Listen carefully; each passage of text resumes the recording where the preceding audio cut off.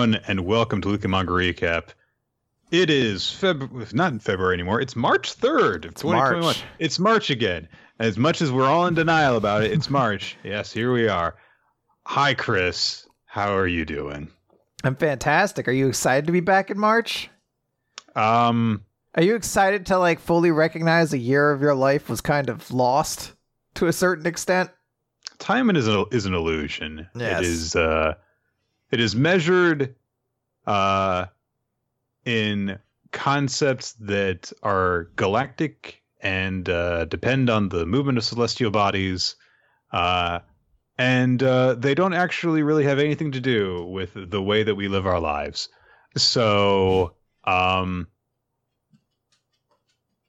avoiding answering your question. Okay. Because I don't want to come to the reality of the situation. So there you go. That's fine. That's perfectly understandable. It is, that's the way we all should live with it. In denial. In denial. Yep. Yeah. And then Awesome. maybe I'll have gifted you a deed to a house, and all your grief will come out, Nick, and you'll create a new universe. Okay. Are you referencing something? Yeah, this is WandaVision. Aren't you watching WandaVision? Oh yeah. I have been watching it. Yes. I just didn't make the connection there. Mm-hmm. I found out a detail that hurt myself the other day.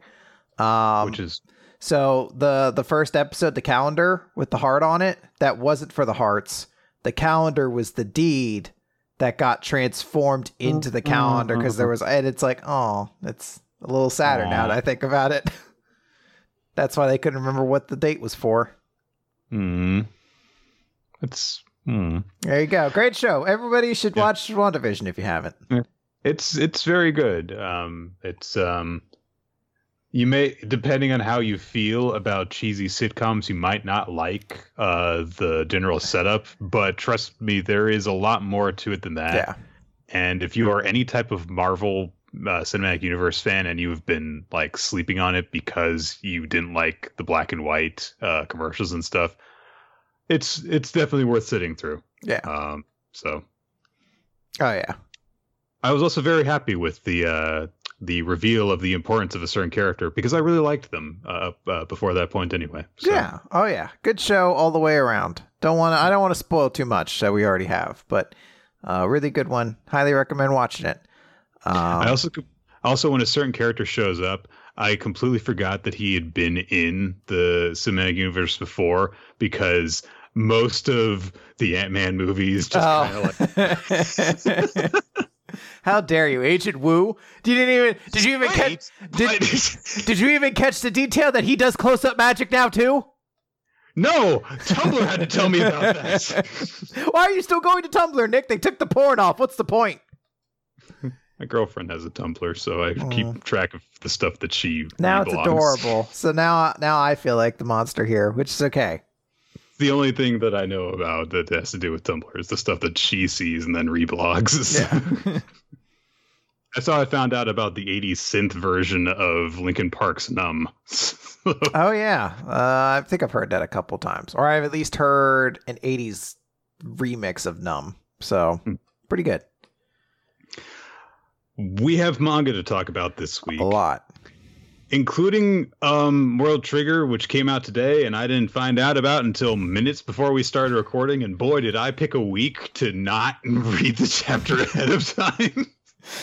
Because there's no way I've processed all the stuff that they talk about. But we will get into it. Transitioning from one superhero series to another with My Hero Academia, Chapter 303, Top 3. Should have waited 30 more chapters before doing this one, obviously. 333 Top 3 would have been so much better, but well. Hawks and Best Jeanist, who were listening somewhat to the conversation the Todoroki family were having from outside, now enter the hospital room. And Hawks is like, I've been gathering some info since yesterday. And before he can actually continue the thought, Rei is performing Dogeza in front of him. She's like bowing deeply to the ground. And she says, "I'm so sorry for what our son did to you." And it's like, wow. Yeah, because, Dabi burned his freaking wings off. That's not cool. but Hawks is very like, oh, it's fine, it's fine, it's fine, it's fine. You know, he's trying to be very positive about this. And I love how like the joke's been around for a few weeks, I guess more consistently, but now we're just at the point with Best Jeanist, because he goes over to Ray and says, oh no, we were eavesdropping and that feels criminal, like illegal denim. And Ray just thinks as he's like, you know, beckoning her off the ground, like, what's illegal fuck denim? are you talking about? And it's like, and that's perfect, because I was like, well, what does that mean? Oh no, she doesn't know what that means either. Okay, I get it. Are illegal jeans, like, I remember that was also a joke in Simpsons. Like the episode where Marge becomes a cop, they're selling like stole like illegal denim out of like the garage there, and that's like how the episode kind of wraps up. But is illegal denim a thing? I don't know. It must be. Hold on, I had to search this up, because it's like, why? Like counterfeit jeans, I guess, but like,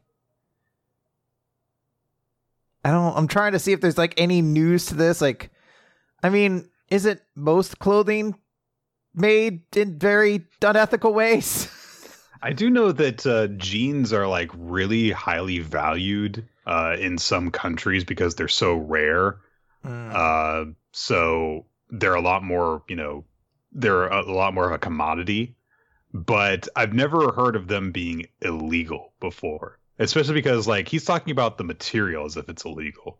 I don't know. Maybe this is an actual reference to something that happens in real life, but it's just a really deep reference. So what if it's like denim, but on the other side it's like velvet? So like, ooh, it feels really good on the inside, but on the outside you could like rough and tumble. Yeah. Like a cool kid. Like the only denim joke that I know of that I like is what kind of overalls does Mario wear one? What kind of overalls does Mario wear? Denim, denim, denim. Oh shit. Yeah, it's really good. It's a really stupid joke. I heard that from Nicole first, by the way. So, oh, it's pretty good. Great. I mean, this is very simple, but it's good. It's a classic. Anyway. All right. So going back to the actual jeans guy in the show, in the manga. So they're discussing, you know, the whole situation with Dabi. Hawks brings up like, you know, hearing about your obsession from your younger days, you know, how this all resulted from that. That's, you know, pretty shocking. Endeavor at least has the, you know, sense to look embarrassed, if not outright ashamed. But Hawks is like, okay. But this didn't come up when you were talking about him. But hey, Shoto's burn, was that you, Endeavor? And I do like that this was brought up because it goes over the whole thing with like, no. Ray's like, I did that. And they remind you of like why that happened in this moment. And I think using artwork from the chapter where it was first brought up too, which is why Endeavor looks completely different from any of the flashbacks that we saw before that point. Mm-hmm. So Hawks kind of looks over at Todoroki and he's like, you know, I never really got to settle the situation with my parents over the stuff that I went through, and I gave up on them and just, you know, got them out of my life. Whereas he has actually confronted them and he's, you know, managed to get this closure. And he doesn't say any of this out loud. He just says to Todoroki, you're a class act. It's like, I do like the, you know, kind of like bringing things together with this is Hawk's past and this is why Endeavor resonated with him. But this is also why this situation resonates with him. Mm-hmm. So, yeah, I like it. So, Hawks brings up the reality of the situation of all those people, all those villains have escaped, and things are bad. Heroes are quitting, like that asshole Musha, who was just like, "I'm gone, bye." You never get to see how cool my powers definitely were. I had the best quirk of them all, but I must retire now without ever showing anybody. Bye. It's a very noble thing that I do. But I'm going to keep all the money. All of it. I've made my money. Don't touch it. It's mine. I'll kill you. You better not fucking raise taxes. I hate you. So, Hawk says, like, a lot of really bad stuff has happened in just the last couple of days. So we've got to do something about this. But it's not all down to you. You know, we're not going to have you guys shoulder the entire burden. And Endeavor's like, why are you lending me your support? But Hawks has got his own reasons because he admires Endeavor so much. And he's like, look, I know that things are different and you're not exactly the person that I, idolized exactly, but I'm going to lend my support to you because you're trying to be better. So, but out loud, he just says, I propose that the top 3 heroes team up. And anyway, and now that I've said that, we're going to lighten your load.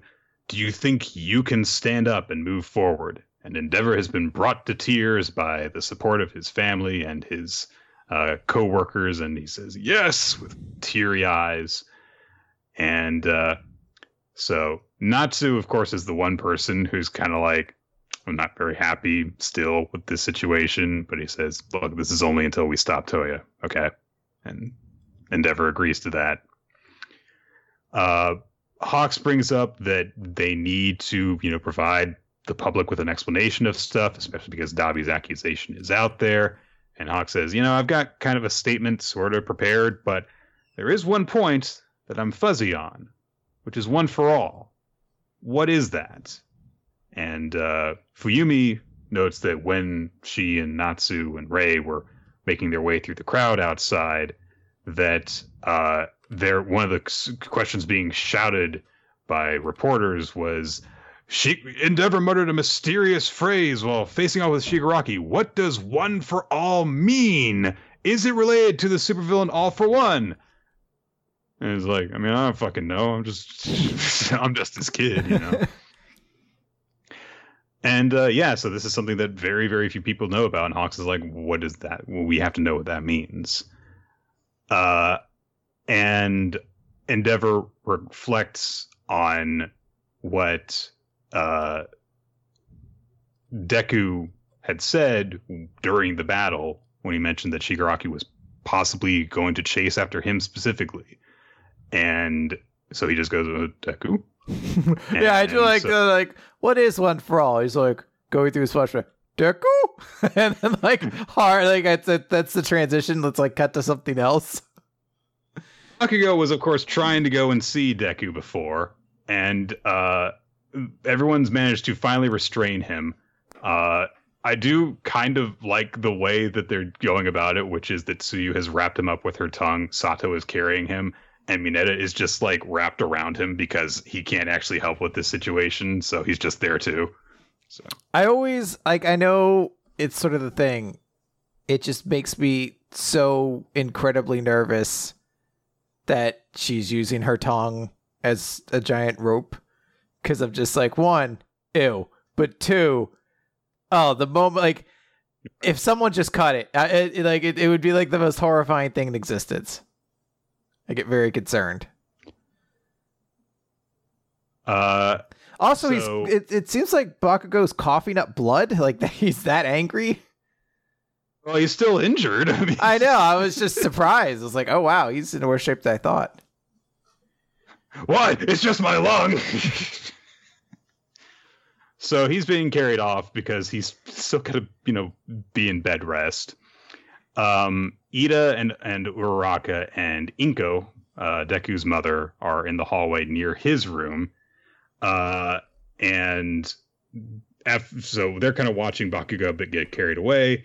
Jiro comes by, and I do like the little, her head is drawn twice because she's saying one thing, but at the same time she's like, what the fuck is going on over there? Why is Bakugo being what? But they go over what's going on with everything. She mentions that Tokoyami and Kaminari are cleared for release from the hospital. We haven't seen them yet, so nice to know there. And they establish that Midoriya is okay physically, but he hasn't woken up yet. So probably my favorite detail from the entire chapter is that at that moment, Hawks and Best Jeanist show up because, of course, they've just heard from Endeavor that Deku was involved in this whole one for all thing. And as they spot Bakugo being carried down the hallway, Best Genius is like, "Oh, great explosion, murder god dynamite, you're okay."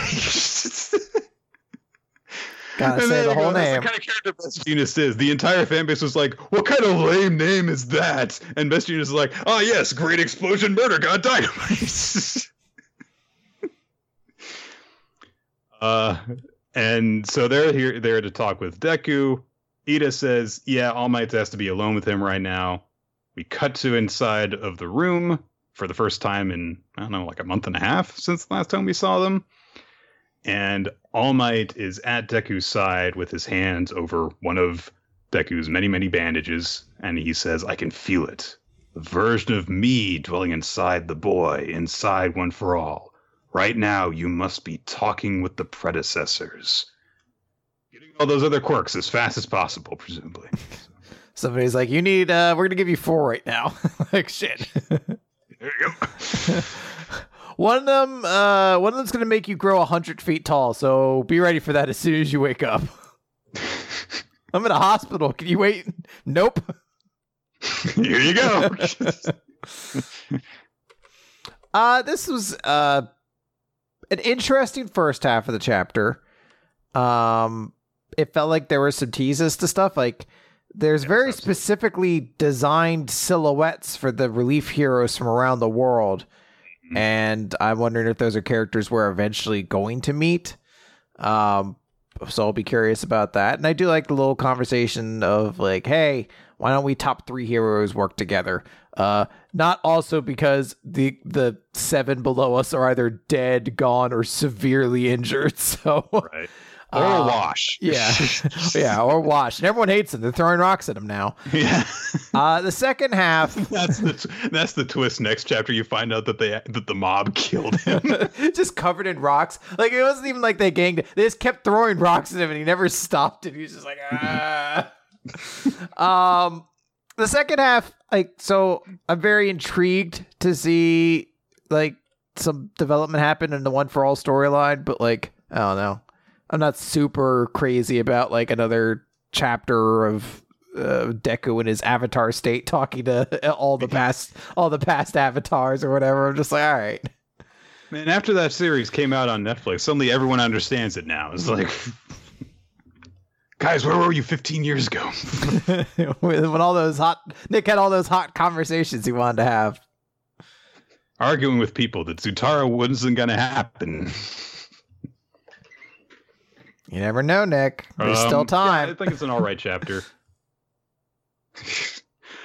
I'm pretty sure that there have been a billion different fan fiction about, even though in Legend of Korra they established that Katara and Aang were married for years. It's like, oh no, but she and Zuko after he died. I was gonna say, I believe they're both still alive, and I don't actually know. I don't actually know 100%. I watched most of the first season of Korra.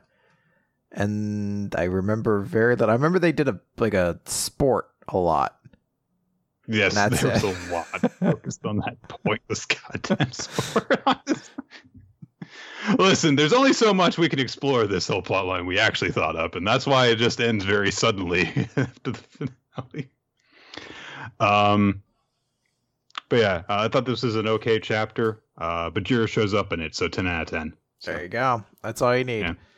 Yeah, there you go. Let's move on then to, I don't know what the chapter order is. Chris, help me. Kaiju number 8, chapter 27. So we see a little bit of the fighting that's happening around the area. Kafka saves a person. I don't know who this is. To my knowledge, I remember 2 female recruits. And this is not one of the 2 of them. It's like Shinomiya, and then there's kind of like a slightly taller girl. Right. I think we maybe have seen her before, but I only like remember seeing shots of like 2 of them before. So she might be a member of a different squad or something like that. We're still being introduced to the members of the squad, so. Well, she doesn't give a name or anything like that, so she might as well be a mannequin that has like a voice box attached to it that says, help me, help me. Maybe it would be funny if like her appearance changed in every single panel she's in, so you never actually get a clear idea of what she actually looks like. It's just like now she's got a ponytail, now she's got bangs, now she's got a bald head, now she's. And that's the twist. She's actually Kaiju number 6, and we just never realized she changes her look because we've been neglecting her the whole time. Nick, she's Collins. That big, remember in the 20th Century Boys, friends like, I am Collins, the one who never got to walk on the moon. Anyway, so Kafka partially transforms himself in order to get the super speed necessary to get her out of harm's way. And she's like, oh, wow, it looks like he can use the suit now. He's like, yeah, that's what I just did. Yes.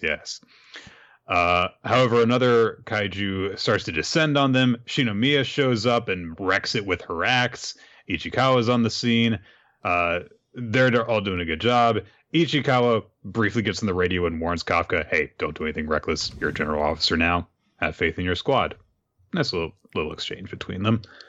Then Nakanoshima platoon arrives. So, reinforcements that were out on missions and stuff like that are there to help everyone out.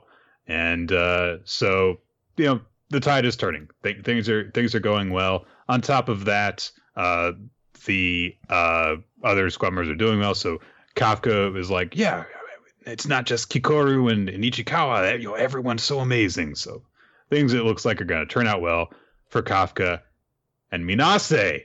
There's their name. Minase. Always, good old Minase. Yeah. Her and Rebecca. Always good. Good to have. Our favorite characters. We cut back over to Vice Captain Hoshina, who is gonna get serious. And he's like, you guys have picked the wrong customers to scrap with. We're winning this fight, buddy.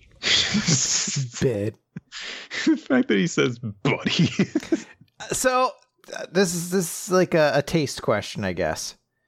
Is it cool or very lame that Wolverine calls people bub? Bub. It's cool because it's him. Okay. Do you think Hoshino can reach that point where he's cool enough that he can call people buddy? Look, here's the thing about Wolverine. There are a lot of aspects about him that are horribly uncool. He's very small. There's the mutton chops. The mutton chops. There's the wild. He's Canadian. Yeah, exactly. But if you put them all together and give him adamantium claws, suddenly he's the coolest thing in the world. That yellow and blue spandex, horrible. The orange and brown spandex, even worse. But the eye flap things. What is the purpose of those? But it is all together. It is interesting when you break it down. Wolverine is super lame. But all of it together, supported by that adamantium skeleton, really does hold it together. Played by the guy who sang Oklahoma? Horrible. I just want Hoshino to be able to get there so like he can have a big moment where it's just like, time for you to die, Kaiju number 9. Or should I say, Friendzo, and then like slice him up or something like that. Like, what's the lamest thing he could use is his little line. Oh man. Homie. You're dying today, buddy-o pal. Oh man. Hoshina moves. And the kaiju has a cut going across his chest. And immediately the thing's like, oh, he did it again. It's just like the strike that lopped off my arm. He's cutting through the gaps in my shell precisely. But then he starts to open his second mouth and just goes, this guy doesn't impress me. It's just a cheap little trick. And if I know what you're after, I can easily deal with it by flinching. Some more cuts across his chest. Excuse me. I'm having a cool internal monologue. Hoshina has just deployed Hoshina-style sword slay technique number 2, cross slasher. And as the kaiju realizes, oh, Aiming for the gaps in my armor was just a diversion. And as he realizes that, he's getting cut into pieces. This isn't looking so hot. Okay, maybe he's not nearly so lame as I thought. Hold on, let me just get those back. But as this happens, the kaiju is just like, yeah, this is the way a fight should be, as he's regenerating the damage, and his like chopped off head is getting immediately regenerated back onto his neck stump. And he's thinking to himself as they're trading blows, meeting an opponent that rivals myself in power, trading blows with them head on. Rival. And he just keeps on going after Hoshino, who's bouncing around the walls of the train compound that they're in, slashing at it over and over. But then the kaiju launches a punch, and his arm just falls apart in little chunks. And Hoshino lands on a post up above and behind him and just says, that core of yours is smaller than I expected. And then, as the kaiju is turning over its shoulder to look up at him, Hoshino moves again and slashes through it simultaneously 4 times, converging on one point where presumably the thing's core is, using his 8-fold slasher. And everyone's like, all right, yeah, Hoshino did it. He killed that thing. But Hoshino immediately realizes, no, not yet. As the kaiju is swelling and bulging all over, similar to how it was regenerating, but it also seems to now be growing. Yes. So this was a pretty cool chapter, I think, for the most part. I don't know. I'll be curious to see exactly what comes of this, because there was like a hot moment where I thought this kaiju sucks. He's so lame. And I was like, all right, he's getting a little bit more interesting. And then it seems like he's dead.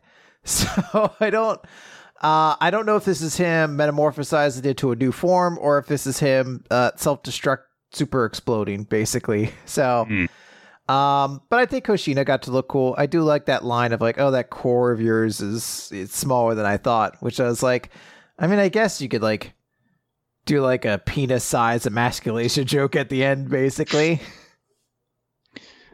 Yeah, I mean, it's not as good as some of the chapters we've gotten so far, but it is really satisfying to see Hoshino just cut this thing into little bits. There's something about the way that the damage is drawn and how clean the slashes are that's really satisfying. It definitely is.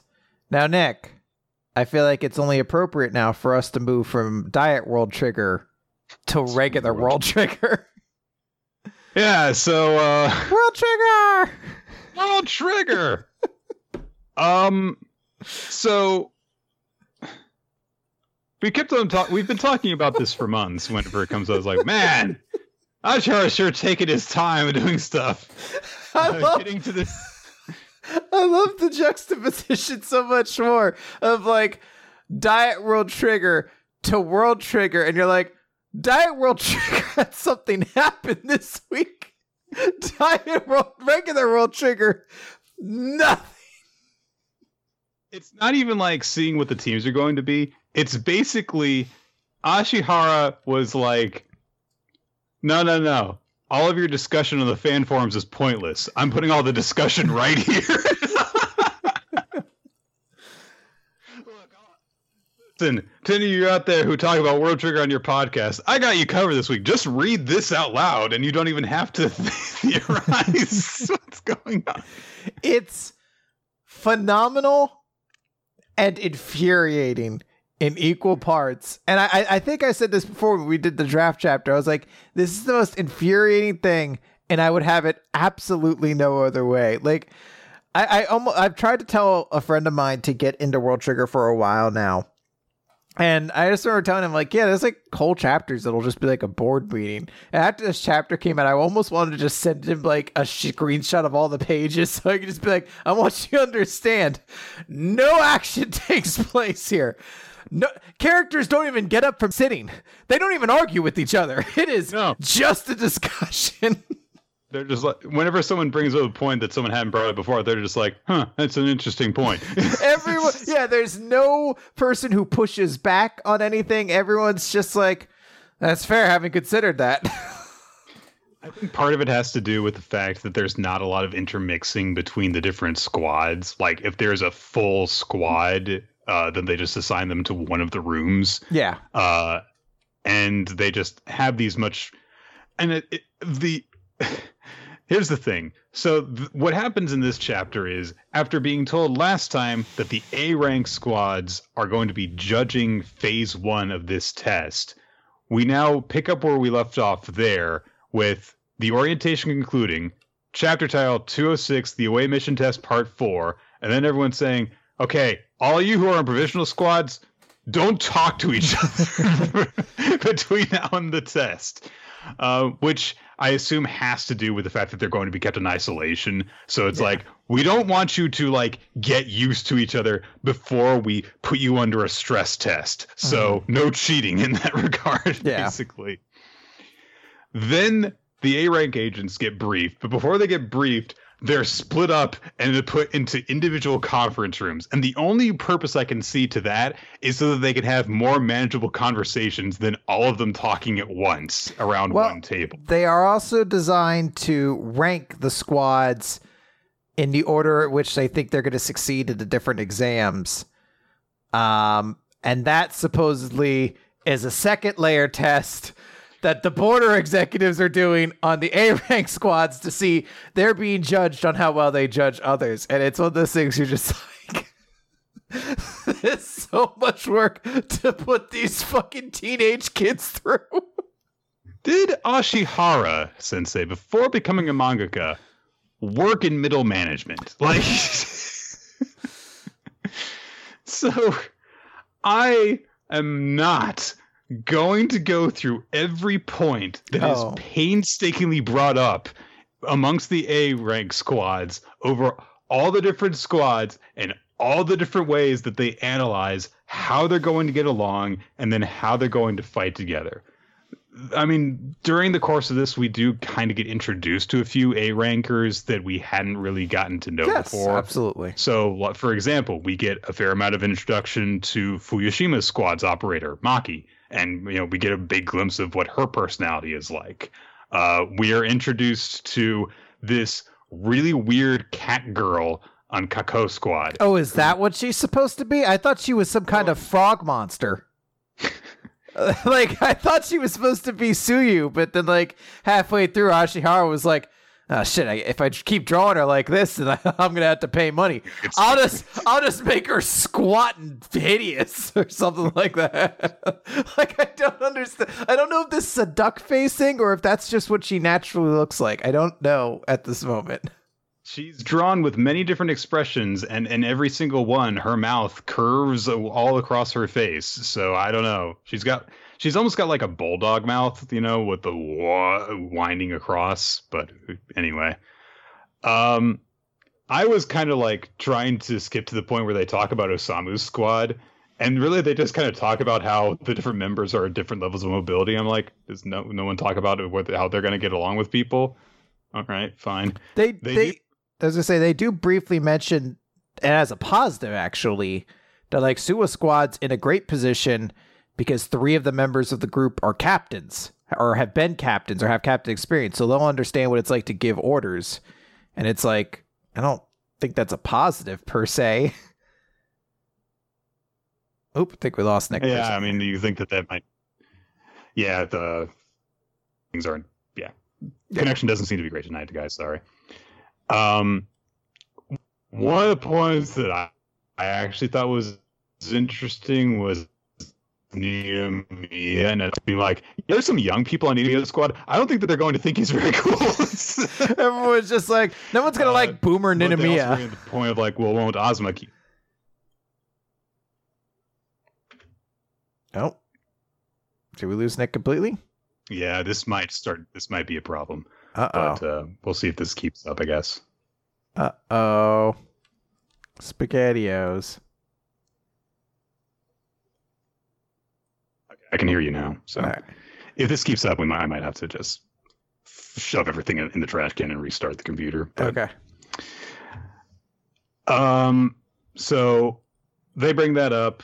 There are a lot of little details in this chapter that if you go over them, there are nice things to enjoy. Like when we get the little doodles that some people make, and like Nunia is drawn with like a lion body, and there's a speech bubble coming out of his head that just says, "I'm a dumb lion." It's like, wow, it's really nice to see people, their true feelings about different characters being shown.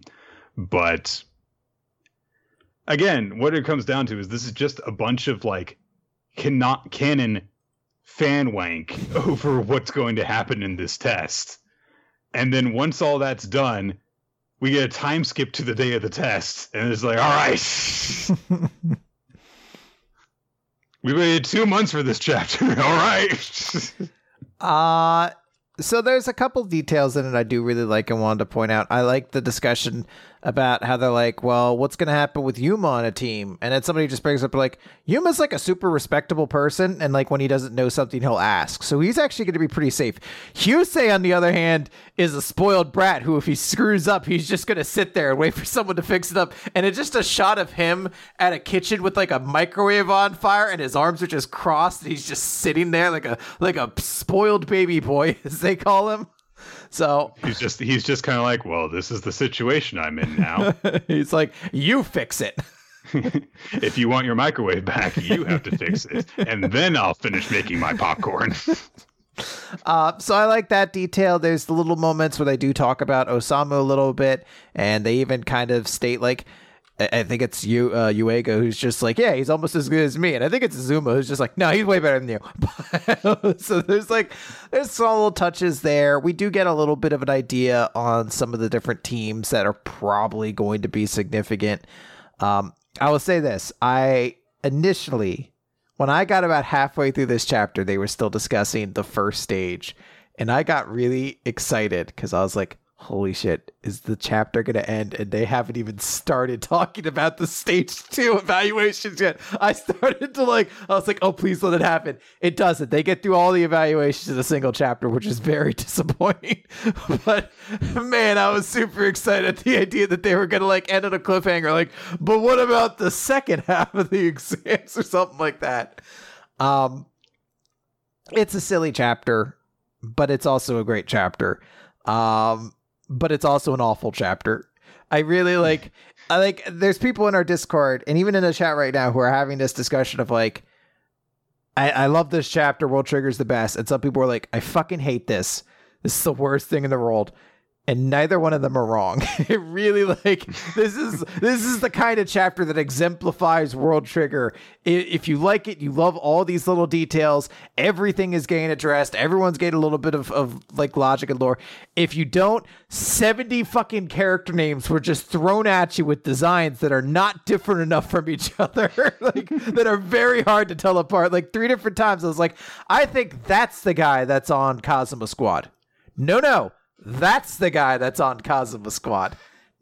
No, that must be the guy that's on. And then I just gave up. I was like, he's one of the people. He's got to be in there somewhere. You're just like, why doesn't anyone else like wear helpful baseball caps in this series? Really, I need that. Everyone needs big dumb headwear. There should be a character with a gigantic sombrero, one with a big fruit hat. I just need everything. Nick just quits reading the series at that point. Oh man, yeah. I things where it's like you kind of go on a roller coaster. I think at a certain point with the way that this whole thing is proceeding, where it's taking so long that you can easily go from, okay, this is kind of cool. We're getting the analysis and doing all the homework and stuff ahead of all the action, and then you get to the point where it's like, all right, I've had enough of this. Can we get to the action? Oh my God, it's going for so long. Can we get to the action? And then it kind of loops back around. And you're like, yes, keep on putting everything off. Keep going longer. Fucking edge me, Sting. Just keep it going. More. Don't let me come. It's excellent in that way. But again, like if you were somebody who read this chapter, you're just like, thank God. Like stuff happens in Kaiju number 8. I would not blame you. Not at all. All right, that'll do it, I think, for World Trigger discussion Yes. this day. Great chapter. All right, Nick, let's talk about Eden Zero then. This is chapter 132, Yes. Chrono Witch. So we open up the chapter with last time Ziggy showed up in the virtual reality thing and everyone's tied up. So what's going to happen? And, immediately Wise just like, this isn't good. Hermit, you need to untie us. But before that can happen, Ziggy waves his hand and stuff happens. And then it's like a miasma of stuff. It's just Shiki and Ziggy. And Chiki's like, what happened? Where all my friends go? Ziggy's like, oh, you want someone to join you? And Rebecca just falls from the sky and immediately starts getting kind of controlled by his gravity. And he says, you don't need to learn anything from Xenolith. I already taught you everything. What do you think will happen if you go beyond that? The path of gravity ultimately leads to absolute nothingness. And Rebecca starts getting crushed by gravity. And he's like, what happens to a body when it has gravity applied to it for too long? Yeah, allow me to show you. See, her capillaries are collapsing at a tremendous speed, and if this continues, her internal organs will be crushed. Yes, you must watch her be crushed to death in front of you, for that is the power of gravity. And Shiki gets really angry and rips through the ropes, and I guess I shouldn't have expected a more interesting solution to like the power, like the weakness they have of like, oh no, you're bound and now you can't use your ether gear because you can't use your arms. You have to find a way around that. The answer is just like, I don't know, my friends are in danger. So I feel like that's kind of how it would be solved normally. He doesn't even do anything. He just breaks the bonds through sheer brute force. Yeah, I was expecting like, oh, maybe you can influence a small bit of it almost through your fingers, and then you parlay that into freeing your whole. But no, he just like fucking hulks out. So Do you remember what happens in chapter 1 of Bleach, Chris? Rukia. There's no okay. Rukia casts a low-level binding spell on Ichigo, and when his family is in danger, he just goes and breaks out of it. And that's, a sign that he's always had, the potential to be a Soul Reaper kind of thing. That's in chapter 1 of Bleach, where she marvels at him using brute force to break out of a binding spell. This is chapter 132, and just going and breaking out of bindings is a big power up.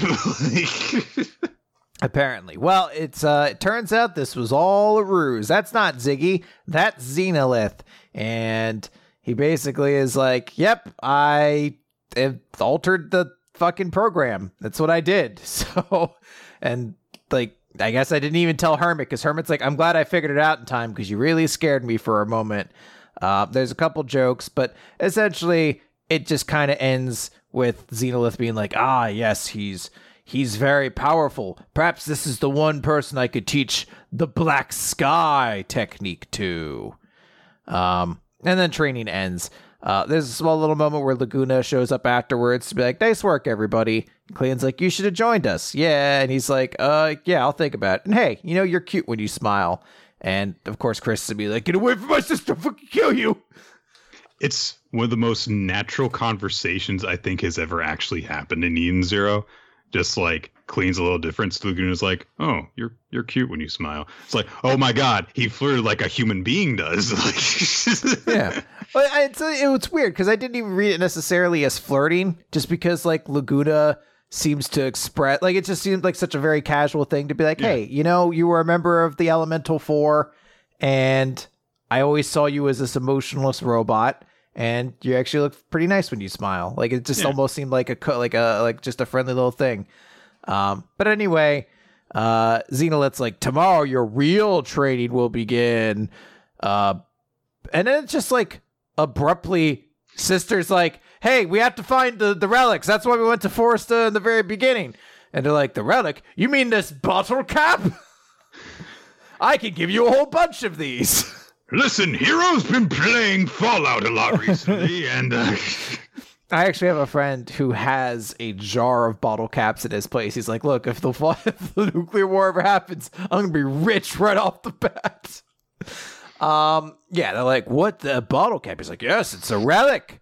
And they're like, yep, it has mother ether. They're like, wow, that's crazy. So, like, they're just items that were on mother, you know, a candelabra and a bottle cap, and they're both the size of humans. Does that mean people lived on mother? Or maybe they used to? Chiki's just like, who gives a fuck? Now we're one step closer to finding her.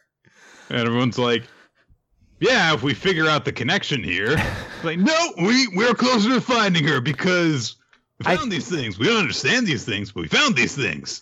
Isn't it supposed to be if they find enough of them, it like gives them a signature that lets them travel to mother? I don't know. It feels like that's maybe the mechanic or something. Chris, let's just get to Rebecca's boobs. Yeah. Okay. Well, yeah, we don't have to wait too long because Rebecca's like, I'm going to go take a bath.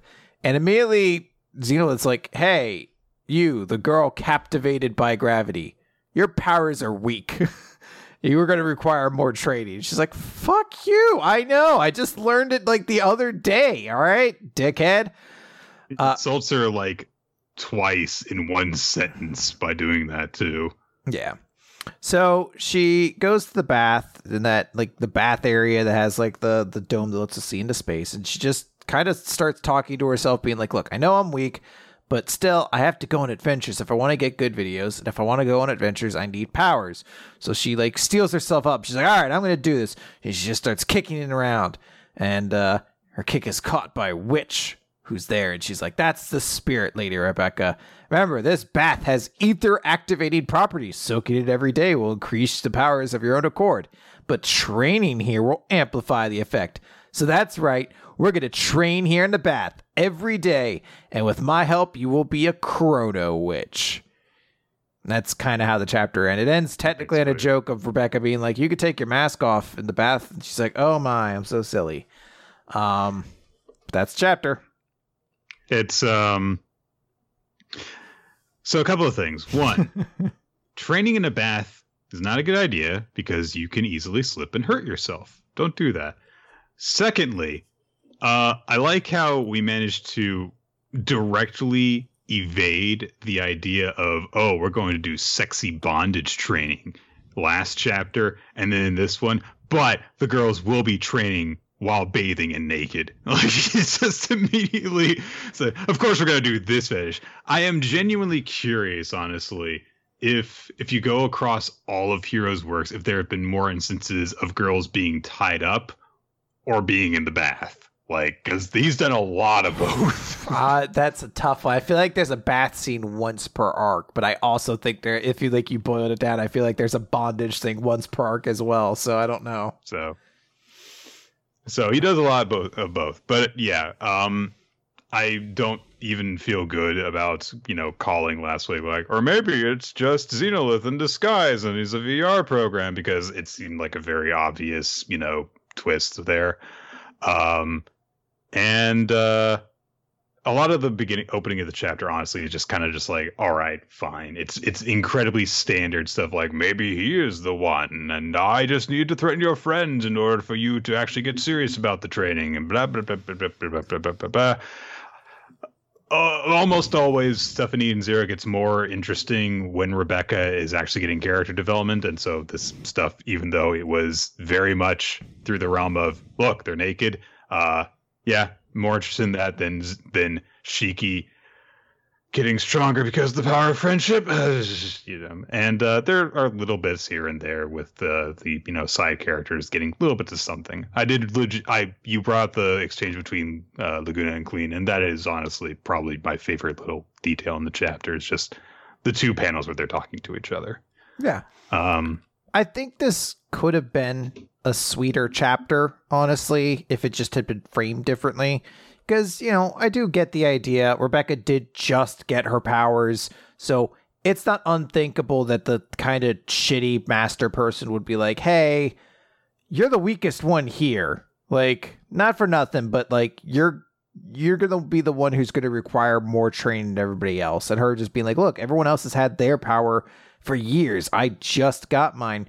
And having this moment of like contemplation, especially as she stares into space, where she thinks, look, I want to go on adventures to get good videos. And to do that, I need to not be a liability. Like, it could have been a very beautiful scene, seeing her stare out into space for all the, seemingly infinite adventures she could miss out on if she feels she's a liability to the crew.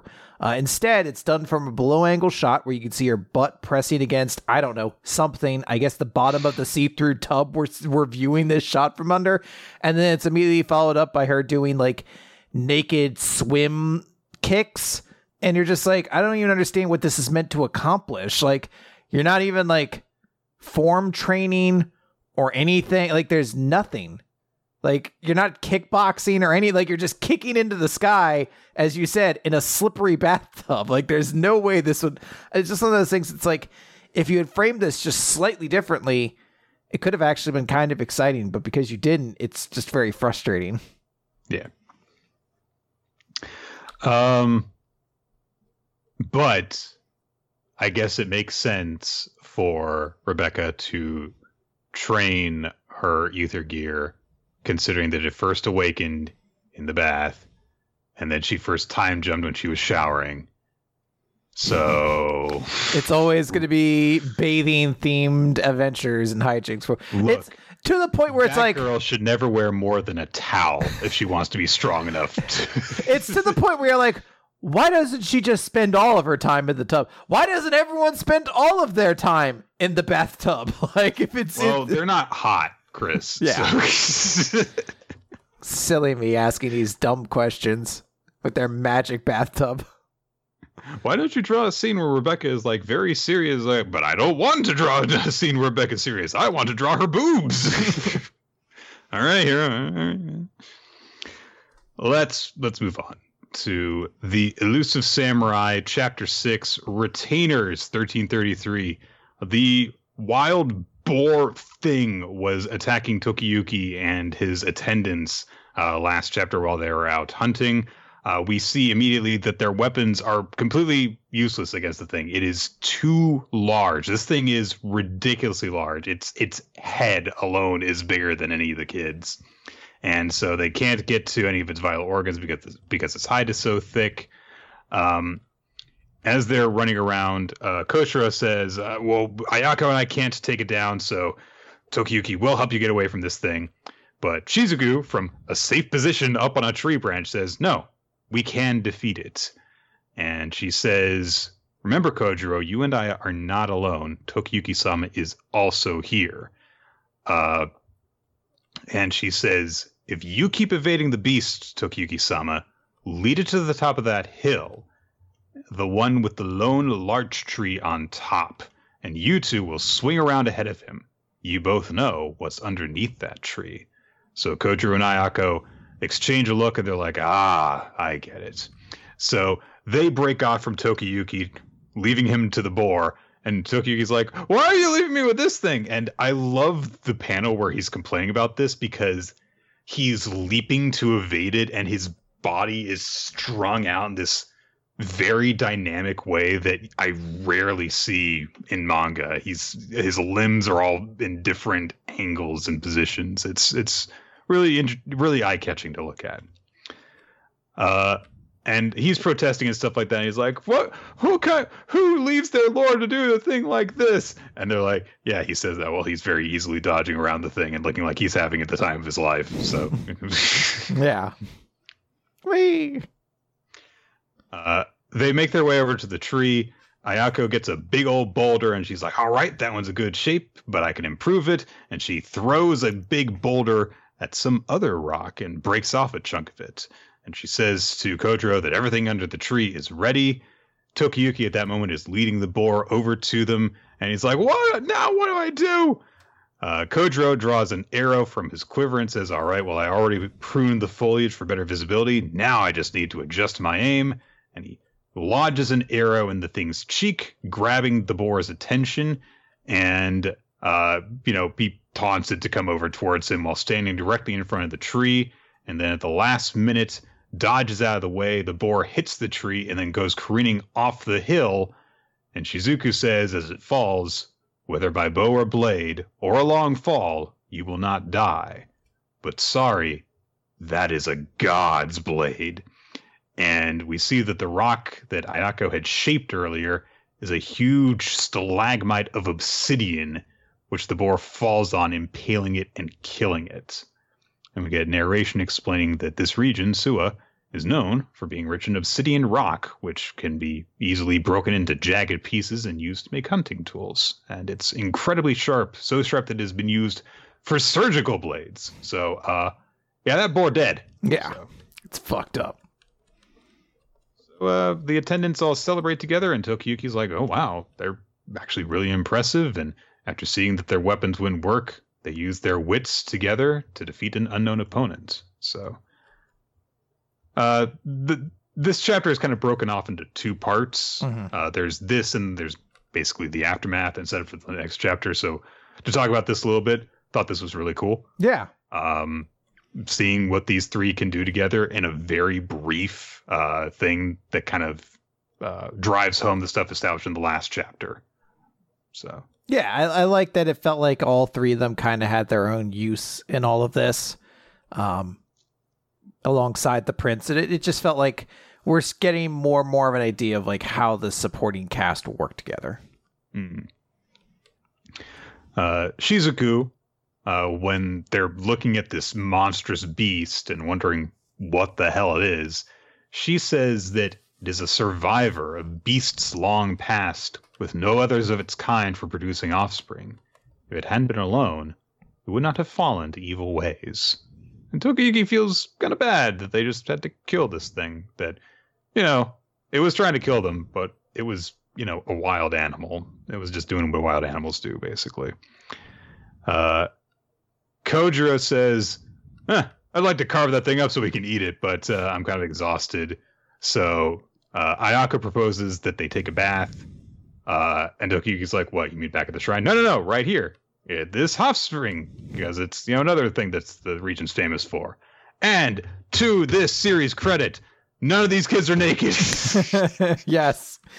Which doesn't feel like that's a high bar to cross, but literally in this past week in Shark and Dolphin, the little 2-year-old girl was taken over by a god and it aged her up into a 10-year-old, but her clothes didn't get any bigger. So she's like, it's super uncomfortable. It's super, super uncomfortable. So, yeah, all the kids are, they're taking a bath together, but for decency's sake, they're all just like wearing their underrobes and stuff. So it's like, the way that like little kids would like actually bathe together, at least in modern times. But yeah.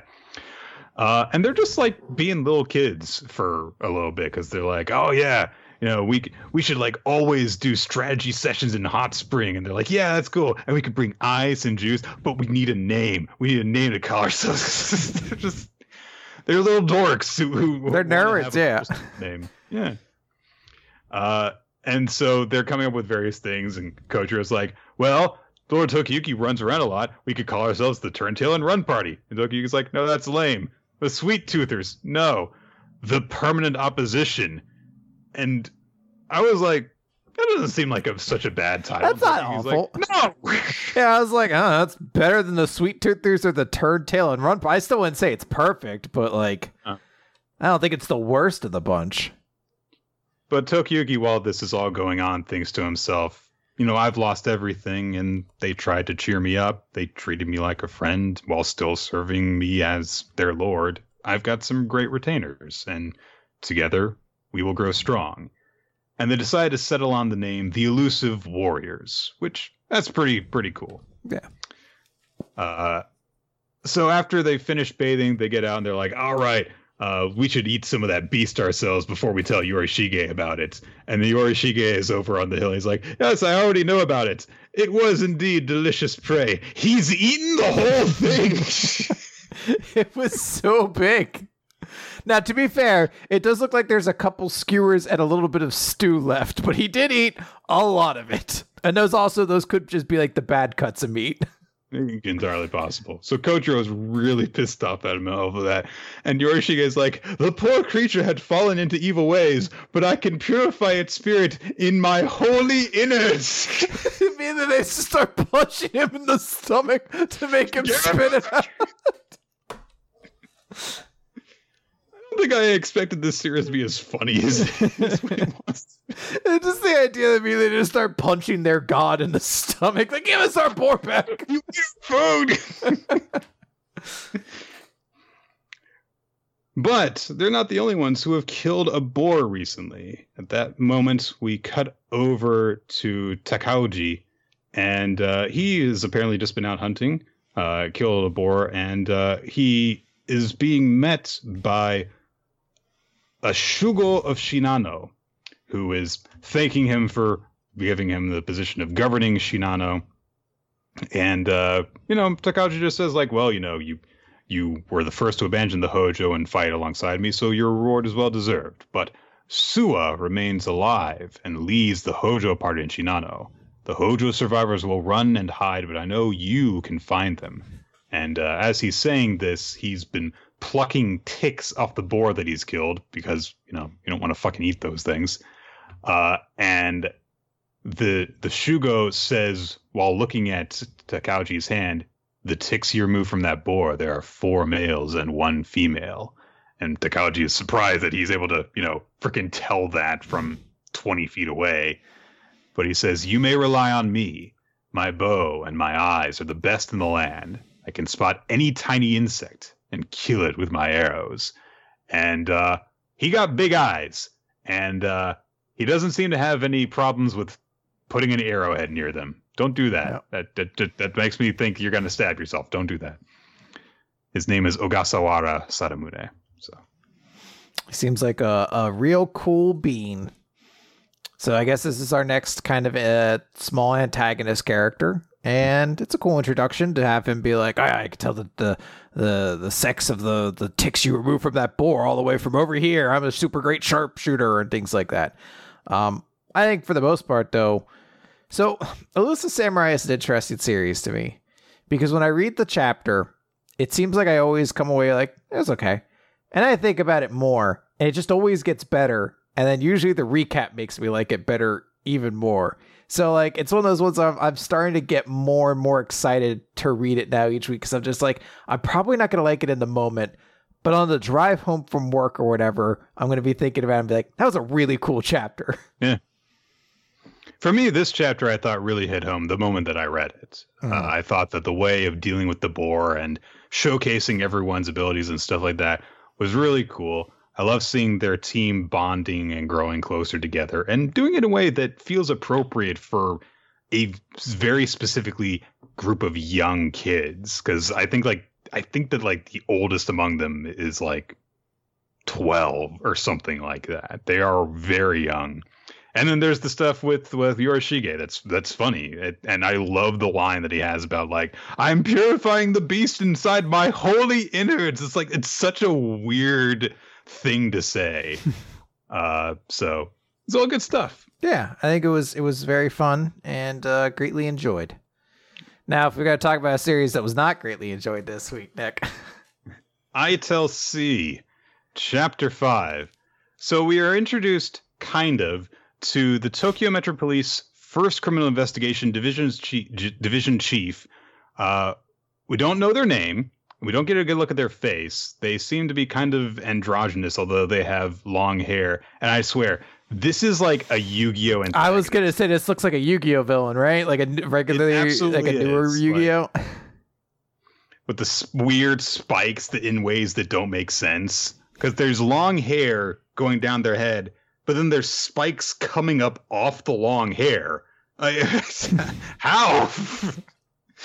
A lot of hair gel. A lot of hair gel. There's actually, it's like one of those cakes that you see every so often where they have to like put like spikes and stuff into it to like lift it up or whatever. Where they have to like hold it up and hide it underneath the cake and everything.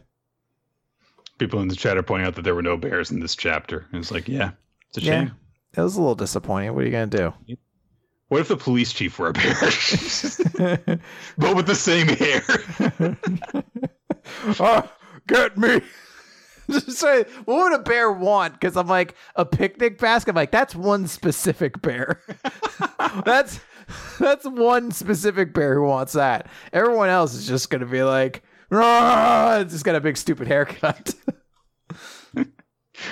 Oh man! But also saying all this very imposing stuff, but just not being able to speak any language, just going oh, and communicating meaning that way.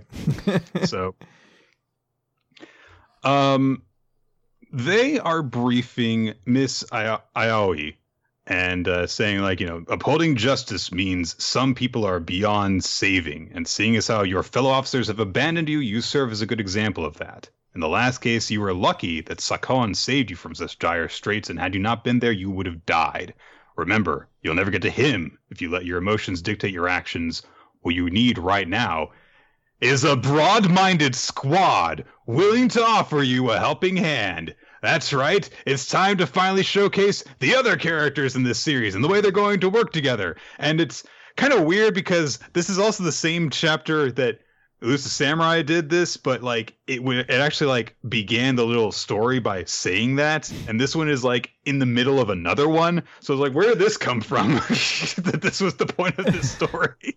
It's also not a very good example of it either, because like we already know Sakon will come to her aid, and then the other guy was just like, God, I kind of wish she would die every single day or something. Like the other guy just kind of openly admits like, I could give less of a fuck about her. Am I a bad person? Anyway, lollipop time. So we cut back to the things that were happening in the last chapter where a bizarre looking bald man with a hacksaw was going to attack them. Sakon leaps into action as Mizaoi is like turning around to look at him, and he does the smartest thing in the world you could possibly do, which is he kicks the saw on its blade head on in order to kick it out of the guy's hand. I know it's a hacksaw, it's not the sharpest thing in the world, but that seems like a bad thing to do. Couldn't you have done anything else in order to deflect that? At least he's wearing a shoe. Yeah, maybe he has like steel-soled shoes. I mean, those sound incredibly painful to wear, but you know. Going around all day, ow, ow, ow, ow. Then he's attacked and he's like, finally! He's like, oh, I forgot them at home. Oh, the one moment I needed them. My toes. So, Sakon wonders if this could possibly be the same killer from the case that they were just talking about.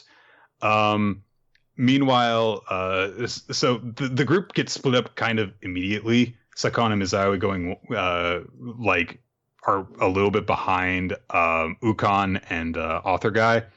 And Author Guy is like has a weird reaction to this because first of all he's like, oh my god, the owner's dead.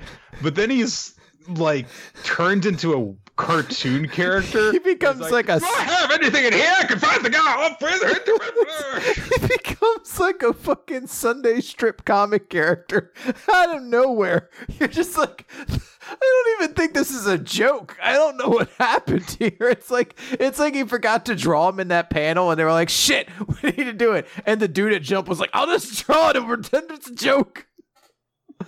What a weird moment to have like levity. Oh, somebody's saying it's a Doraemon reference. I don't know. Sure, I guess. It's a weird moment to have it because he's going like, I need something to fight this murder off with. Oh, that's wacky. And of course, Mizawa in that moment is just like, yeah, I'm going to stay here. And they're like, what are you doing? No, you're going to die. He's going to kill you. And Mizawa says, no, don't be silly. I know. And she drops a smoke grenade. That was the coolest part of the chapter. That was the moment I was like, all right, this might be able to turn itself around. Where she's like, they're like, oh, what are you doing? If you do that, he's going to kill you. She's like, oh, I know. It just drops a grenade. And Ukon establishes that, like, yeah, at some point a while back, she was in love with a self-proclaimed ninja assassin and learned some ninja techniques. And the author's like, so she matches her boyfriend's interests. Wait, ninja exist? Kind of. Yeah. Their assassins exist. Yeah, it's more of the thing. But anyway, so Sakon, of course, is concerned about Mizaoi. Kagami is like, what do we do? And Ukon is just like, I don't fucking care about her. Do whatever the fuck you want. If we get involved with her, then we're just going to get hurt. So we should prioritize getting out of here. Are you guys cops?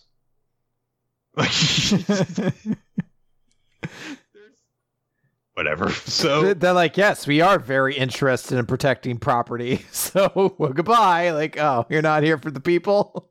Nope. I don't pay me. There's a dumpster of food that's being thrown out somewhere that we have to go protect. Like, okay. He's like, look, the owner of this establishment's already dead, so he's not going to pay me to protect him. It's really, it's a very unique bait and switch, because I thought after the first chapter that Ukon was supposed to be like the wise one, and this chapter shows he's really just a fucking dickhead. Like, he's just a worthless piece of shit. And he to kind of just like reestablish, like, yeah, Ms. Iowa is a tool for the police. We're just using her. I'm not gonna, die. I'm not gonna, risk our lives for her. I don't want you dying the same way Dad did. And idiot. And Ukon headbutts him and is like, you're the idiot. Dad was our hero. He defended what he sought to protect to the bitter end, and both of us looked up to his example. No matter what you say, I'm gonna protect her. And he runs off on his own. Sakan flashes back and he's like, that's not it. And he flashes back to when they were kids and their father died. We get confirmation that he did die trying to comfort someone who was holding a knife. And someone's like, I can't believe he went in unharmed. You can't trust a criminal. You'll just get yourself killed. So these are the two different lessons that the two brothers took from this. Sakan, that it's important to believe in people's humanity even when they've done horrible things. Ukon, that you can't trust criminals, and so you should just try and protect people from them. They're always a danger to everyone else. But now he says to himself, am I not cut out to be a hero? And now he goes, please tell me your story so that I can monetize your tragedy for my own sake. I hope his story is fucking blood written on the walls when they come back to this guy, and Ukon got fucking gutted for hanging out alone with this dude. And also, what a shitty fucking thing. He's like, oh man, let her die. Who cares? She's a tool for the police. Doesn't even matter. Also, I guess we should probably stop the dude to begin with, but I don't know. We'll get backup or something. Anyways, fuck her. Let her die. And he sits down. He's like, am I the bad guy? Like, yes, I know. I know you're the one trying to be introspective, but so covered to Ms. Iowi at that moment. She's getting herself all pretty-fied for her new date. Mm-hmm. And then she, starts snooping around the place, and she comes to a locked door, and we get a very weird little bit where it censors her picking the lock. When it's like, I'm pretty sure I've seen people pick locks in Jump before. I feel like that's a thing that I've seen. So I don't know why you're concerned about teaching kids how to pick locks. Anyway, it's too cartoony in order to actually see it anyhow. But all right. She picks maybe the that's lock and maybe that's also a Doraemon reference. Maybe there's like 50 Doraemon references in this. Anytime we don't understand something specifically in ITLC, it's a Doraemon reference. So she sees a room that's like there's rust everywhere. There's like blood stains everywhere and skeletal hands next to manacles that are wrapped around posts and stuff like that. Basically, it's the room from Saw, except hands instead of feet. And so, she also spots a portrait of what looks like the current criminal as a kid posing with a woman.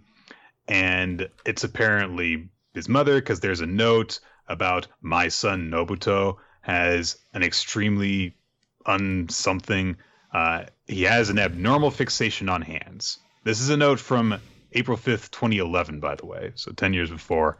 I think that matches up with the things that happened as established in the last chapter, but I never bothered to check when the crimes were actually perpetrated.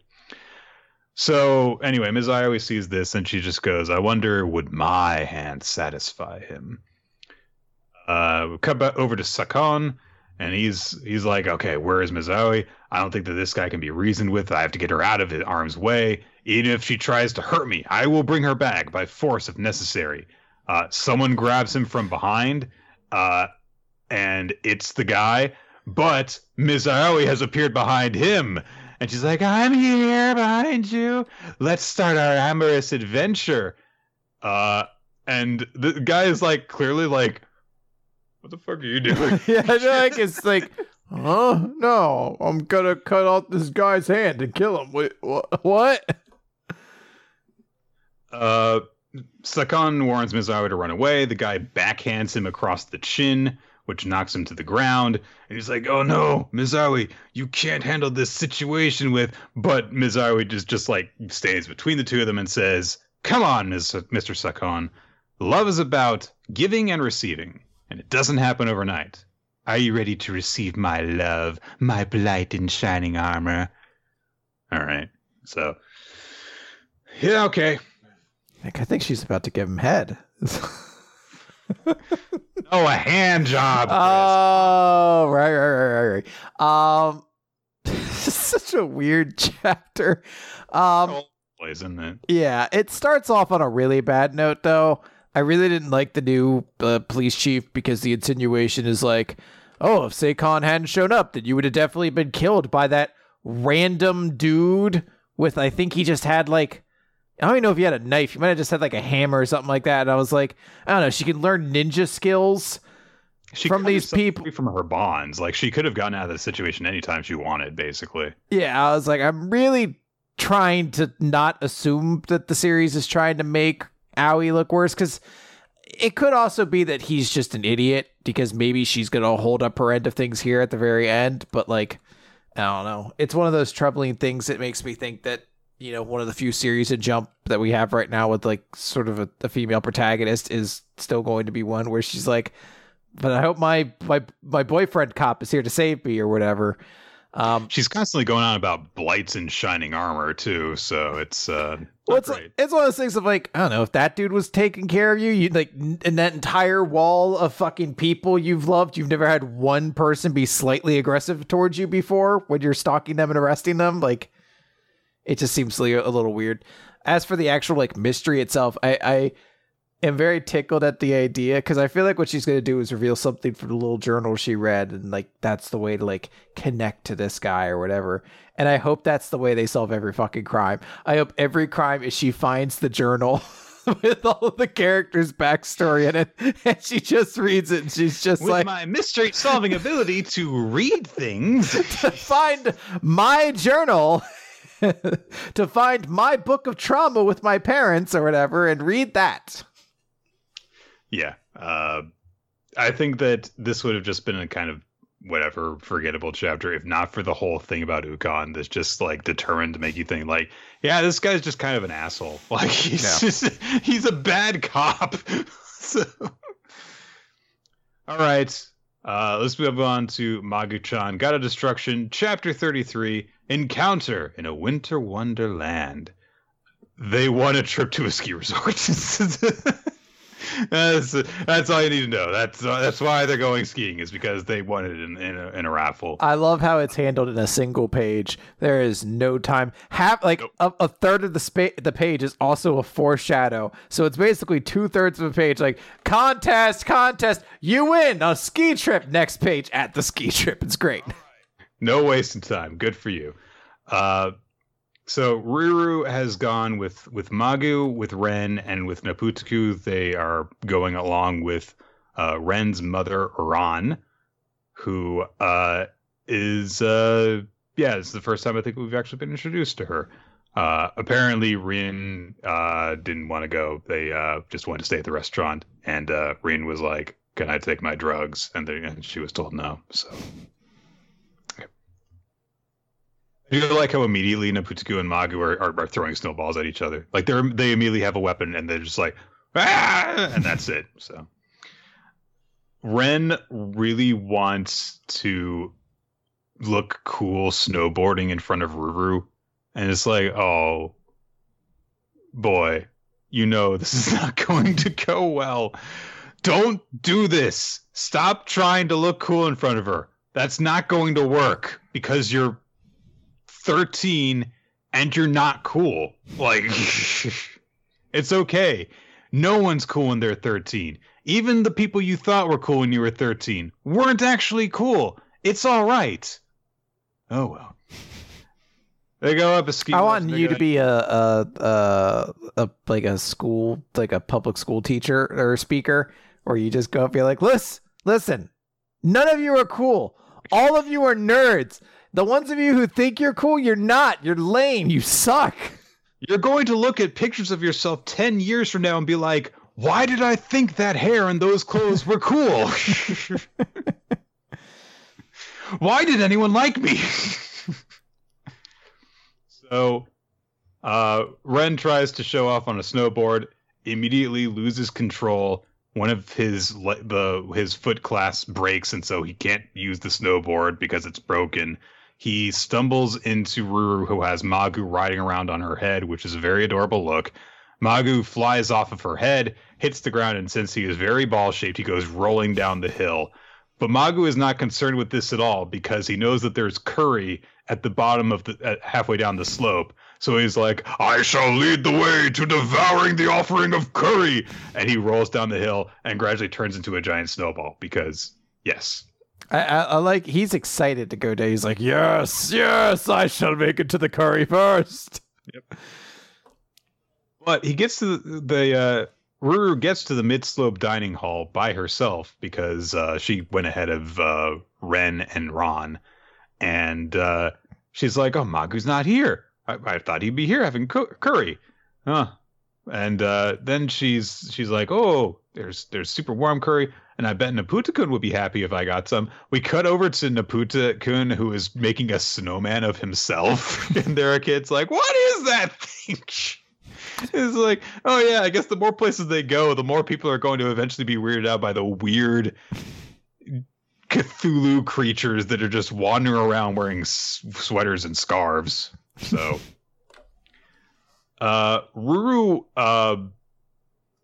approaches a random small child. I don't know. And she's like, have you seen a weird pink octopus named Magu-chan? And the child's like, I haven't seen any creature like that, but I did see a giant one-eyed snowball rolling this way. So, Ruru tries to make her way away from the kid, but the kid stops her and says, well, the weather on this mountain can change suddenly, so you should be careful. It's best to get down the mountain soon. Ruru keeps on skiing down the mountain. We catch up with Magu, who is, yes, a giant snowball with an eye now. And he's like, I have reached the final destination. But as he gets himself out of the snowball, he says, there is no further need to keep following me. And Izuma and Uneris are okay, they're there too. But Uneris says, it was no accident that you won the first prize in the lottery, nor that you rolled here. That child is near. Ren and Ron get to the Midway Lodge as well. But Ruru, of course, is left because she's looking for Magu.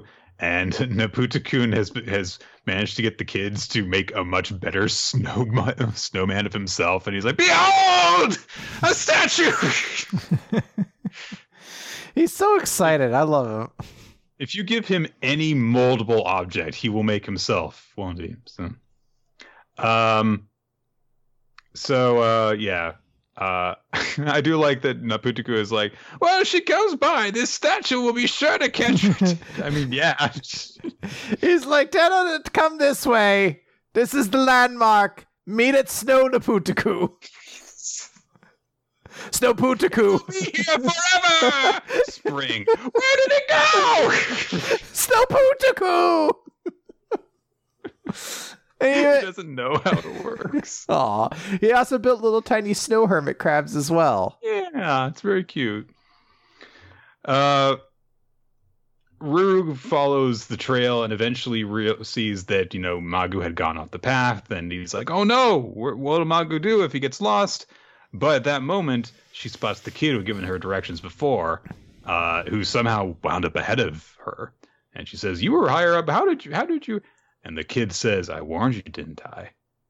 And she's, trying to be a concerned older kid and be like, hey, you should, it's dangerous out here. Why are you lost? And the child says, you're right. It is dangerous here. And they raise their hood and say, you should have gotten off the slopes when you could. You really are a foolish, lowly human. And oh no, their cloak is all culty looking, basically.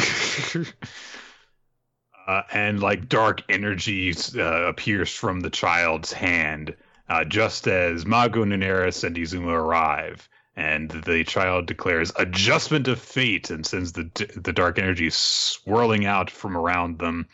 Uneris goes flying away. Good. Magu rips onto...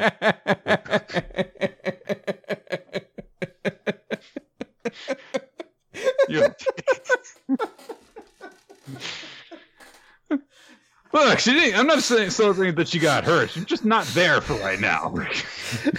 It reminds me, did you ever watch Angry Beavers at all when you were a kid? Oh, it's a lost reference on you then. There was just a moment that was very similar to that.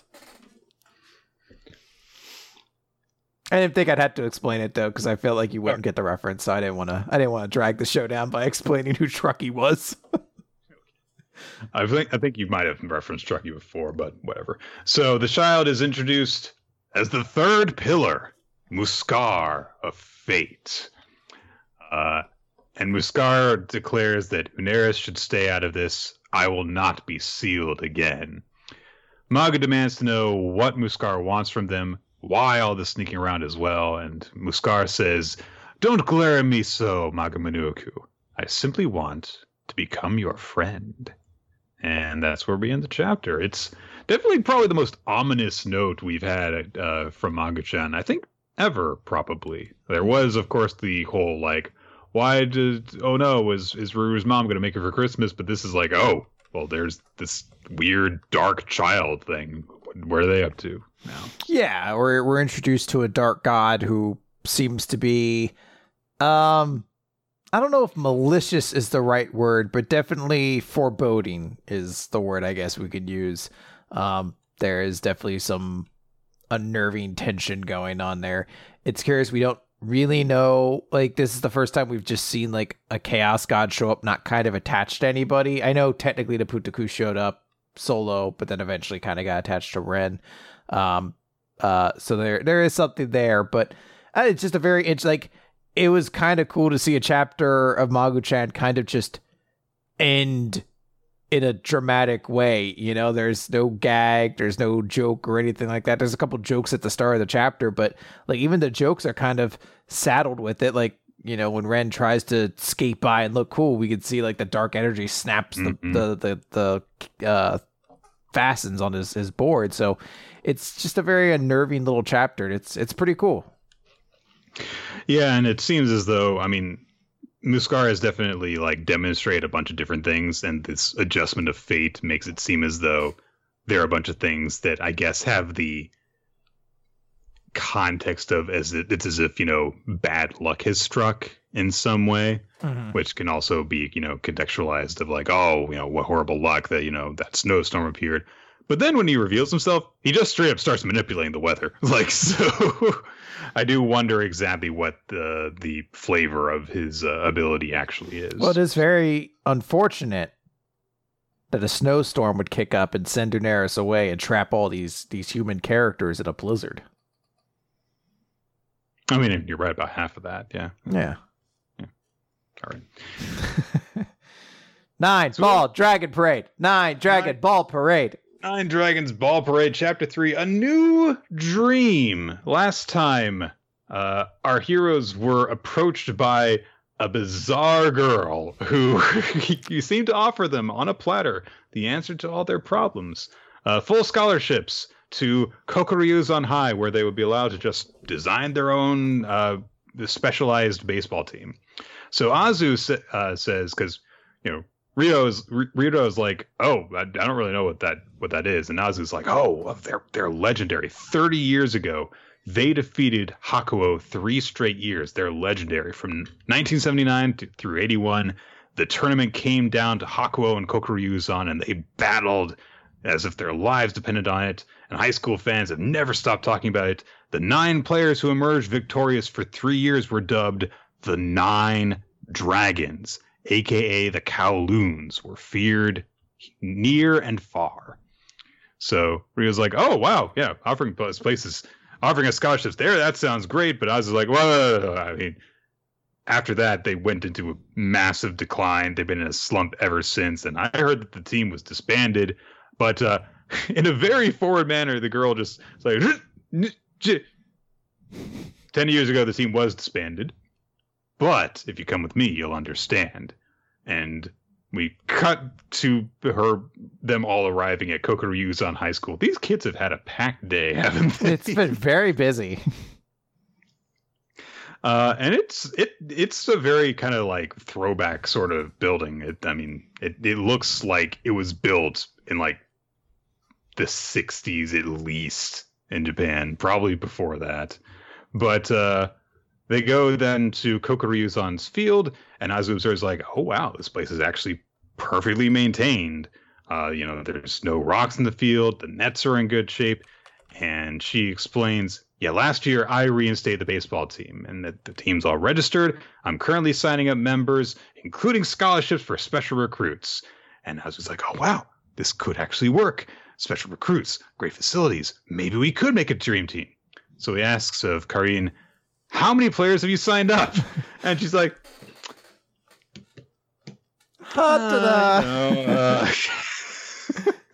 it's just so hard to keep count.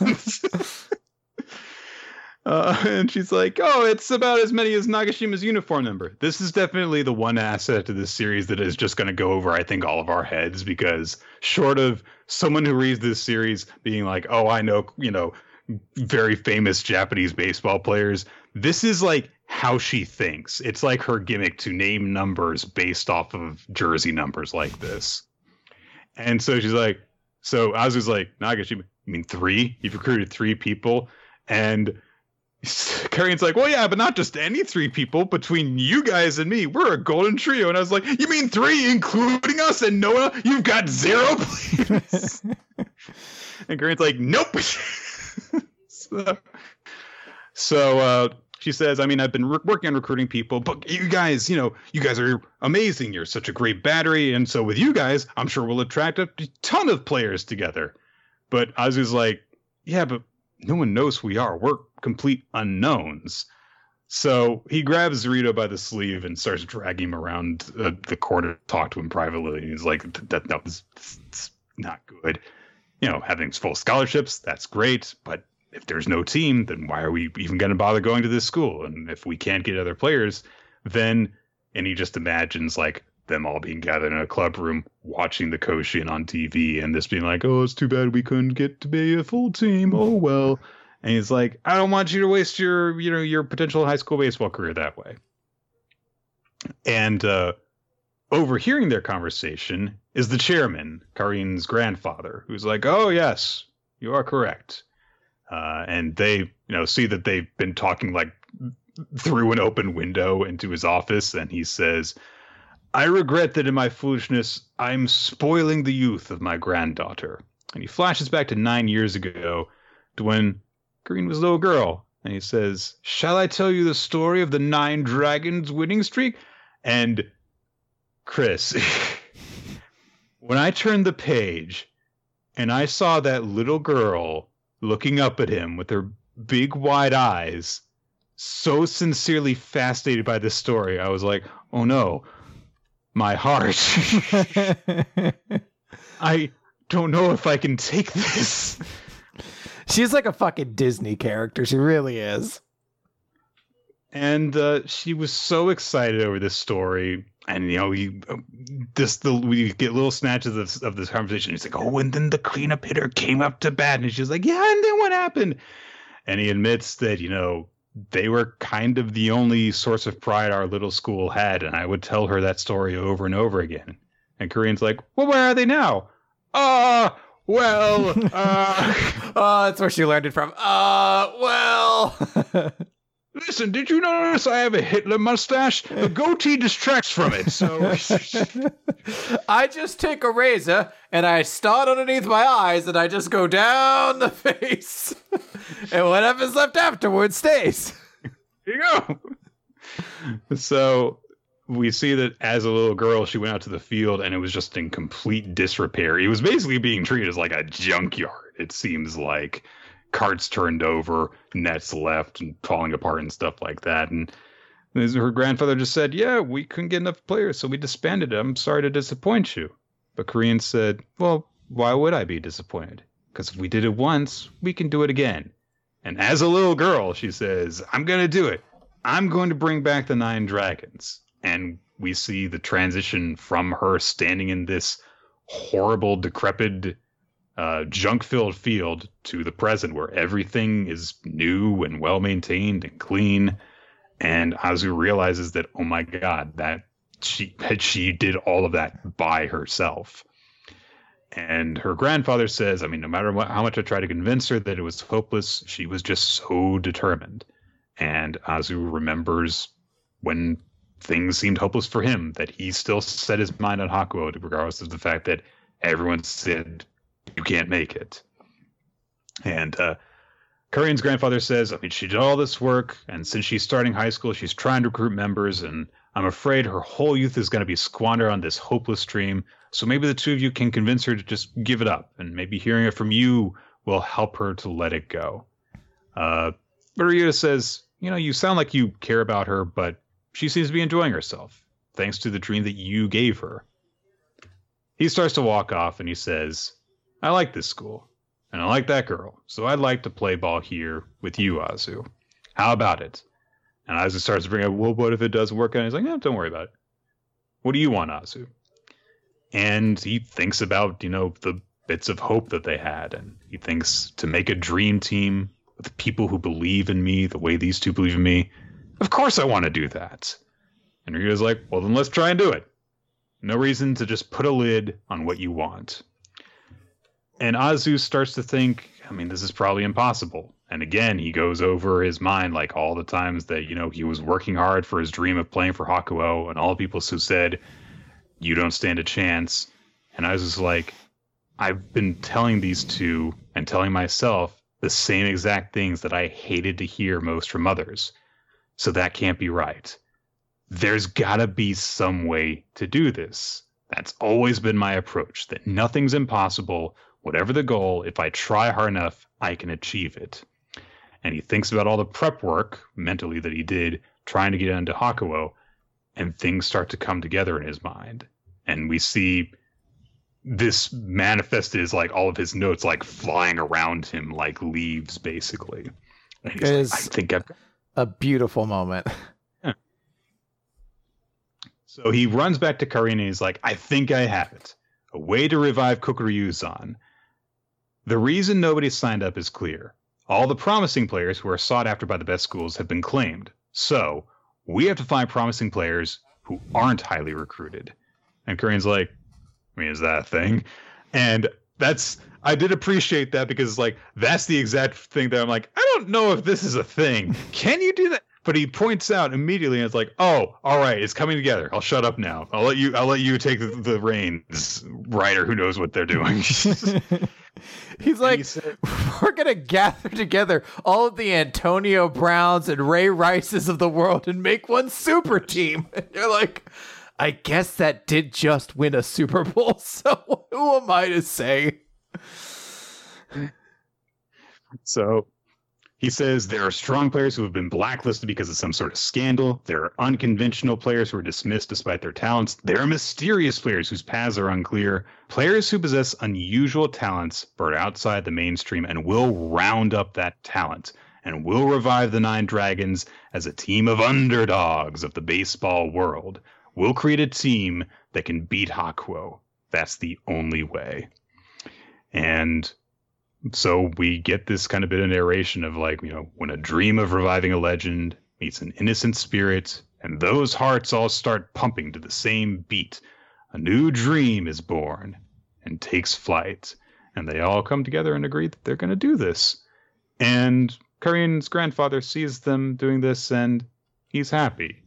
And it's like, you know, you didn't get what you wanted, but in that moment, you know, like he sees that his granddaughter is having fun. And so that's all that really matters. You were wrong about what was going to make her happy, but now that she's happy, he's happy. And it's like, that's nice.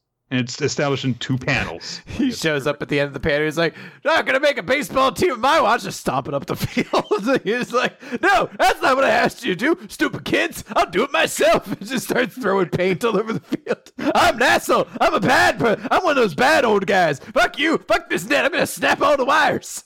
This takes off the goatee. See? Man. I'm just regular hitting now. I'm going to take a dump on the base. This is the second worst thing that Hitler's ever done. All right. So Azu gets home that night and he thinks to himself, I don't know if this is the right choice or not, but I wonder why, even though it's a crazy dream and anyone we tell will probably laugh, I feel more excited than ever. And he tears the paper off of his wall that said, goal Hakuo, because he's got a new goal now, of course. And he starts looking through his notes the way that he'd been thinking about before, and he's making this chart, and he falls asleep at his desk trying to make this plan. He's got possible players up on this board under the different positions with only himself and Ryudo and Karin's names, penned in on the board, and just possibilities in all the other positions. And we get narration saying that in this precise moment, a new dream is beginning, and we see that there is one player's profile that Azu had been scouting, Ken Yoshitaka, whose path is unclear. So presumably, shortly we'll be getting them trying to recruit their first player. Yes, a slugger whose whereabouts are unknown. Yeah. From parts unknown, the Undertaker is going to join the team. You guys aren't thinking about playing video games. Yeah, it's like, that's exactly where you have to go. How Undertaker's this old shitty boomer who's just like, how dare these kids play video games in the locker instead of doing drugs and bullying each other like we did in my days. Anyway, I think we need to support the police. Jackie K brings up a good point. Undertaker was from parts known. He was from Death Valley. Ultimate Warrior, though, was not from his parts unknown. Also a problematic figure, but I don't know. I feel like I would be more up for it as I want the baseball and it will go to Fontana. Like, stop shaking the net and hit the goddamn ball. He's like, no, I'm powering up. Every time that he goes up to bat, he runs around the bases first and then gets back. All right. This is chapter 3. I mean, yes, right? Yes. Yeah. I don't even have, it's in the closet right now. I don't even have the Money in the Bank briefcase this time because I was like, I want this. I want to look. If this had sucked, I still would have been like, look, I just want a sports manga in the recap, so give it to me. Basically, I need it. But because it's give me what I want. But because it's good, I really, really want it. So yeah, I'm all for it. Keep it into recap. There is a laundry list of Jump baseball series that have not worked out. We've covered at least 2, I think. We definitely did. Buddy Cross, I think, was the name of the one where it was like a catcher who stole the soul of his pitcher. Kaito drew it. It was his series after. Oh my God, you're right. Or Buddy Strike. That was it. Buddy Strike. Yeah. Yeah, and I forgot about that. Jeez, you're right. So I hope that this works out and that it continues to be at this quality or better, and that people like it because, it's good. So yeah, it should be an exciting one to keep reading. I want to I forgot to bring some stuff up earlier. So before we move on to other stuff, there's a couple of bits of just like general things that happened related to Jump this week. First of all, One Piece has been holding like this worldwide character popularity poll over the last couple of months. It wrapped up at the end of February. There was a big thing because like the midterm character rankings had come out. And, a lot of the usual suspects were on there, but like Sabo was ranked really high and Yamato was ranked really high. Apparently Yamato is like the 6th most popular character in North America. and Africa, which, all right. I mean, and I posted a picture from like the hot rankings recently. It was like the last night of voting, and the most popular character for at least a day from Europe was Orlumbus. I just assumed that you had a VPN that you made like connected to some Spanish server, and you were just clicking it over and over again. You're like, he's my favorite member of the Straw Hat Fleet. I was like, how? Why? Well, aren't the hot polls though? Those aren't like the actual. I think they're just the ones who are getting the most votes at that time, right? Yes. Okay. For a particular region. Yeah, because there's been a lot of weird ones. There was a massive surge anywhere for Orlumbus. I do love the idea that there was like 3 people who like. Or 4 people, they did like that scene in first chapter of Yu-Gi-Oh or whatever, the first thing where they drew like a hand on their or face on their hands, and they were like, together we are the Orlumbus crew as long as we have this mark on our hands. And they all just kept voting. Popular character. And we'll all do we'll all do our iconic Orlumbus things, like have a beard and throw barrels, I think. I think that there's been a lot of mini campaigns amongst different sects of the One Piece fandom because they hinted that there was going to be something special for everyone who made the top 100. So even characters that like had no chance of making the top 10, I think have gotten some weird amounts of support. I think that, God, who the fuck... Like the former mayor from Luffy's hometown was like number 27, and I don't even remember his name. It's Slapwood. Whoop Slap. That's what I actually had to look up. I did not know that character's name. So I was like, who the fuck is that? It's like the mayor from Luffy's. Why is he in the top 25? So there's been some weird things coming out of that, but I mean, it'll be interesting when the final results come out of that. The other thing that happened that I want to talk a little bit about was Gege Akutami, the mangaka of Jujutsu Kaisen, and Kubo Tite did a joint interview together. And there was something that made the rounds of people saying, like, Kubo is making fun of Akutami for not drawing girls with big boobs. And I'm like, did he? And I looked at the interview, and he kind of did. He made like a point that Akutami seems to not want to draw a lot of very sexual female characters, it seems like, but then they just kind of like, agreed like, oh, well, it seems to work for your series and I just kind of did it differently. But the type of character that you draw a lot, is not really my favorite kind of female character. You kind of do mostly just that. But then later in the interview, they talk about what their preferred girl is because one of the characters in Jujutsu Kaisen asks guys that question when he meets them. And Akutami's like, yeah, I wouldn't be able to answer that, so he'd beat me up. And Kubo's like, I like girls with big boobs. Giant knockers. I want you to suffocate me in them. Like, yeah, I guess that makes sense for Kubo. He's like, I should just be a Nazi. Like, he shuts it up. Giant canned Nazis are my favorite. Like, all right, this interview's over, Mr. Kubo.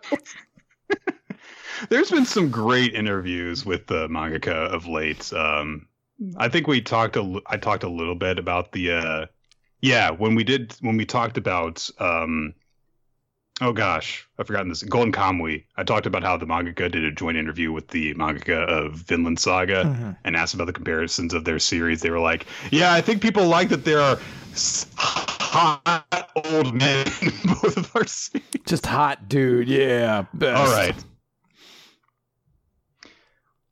All right.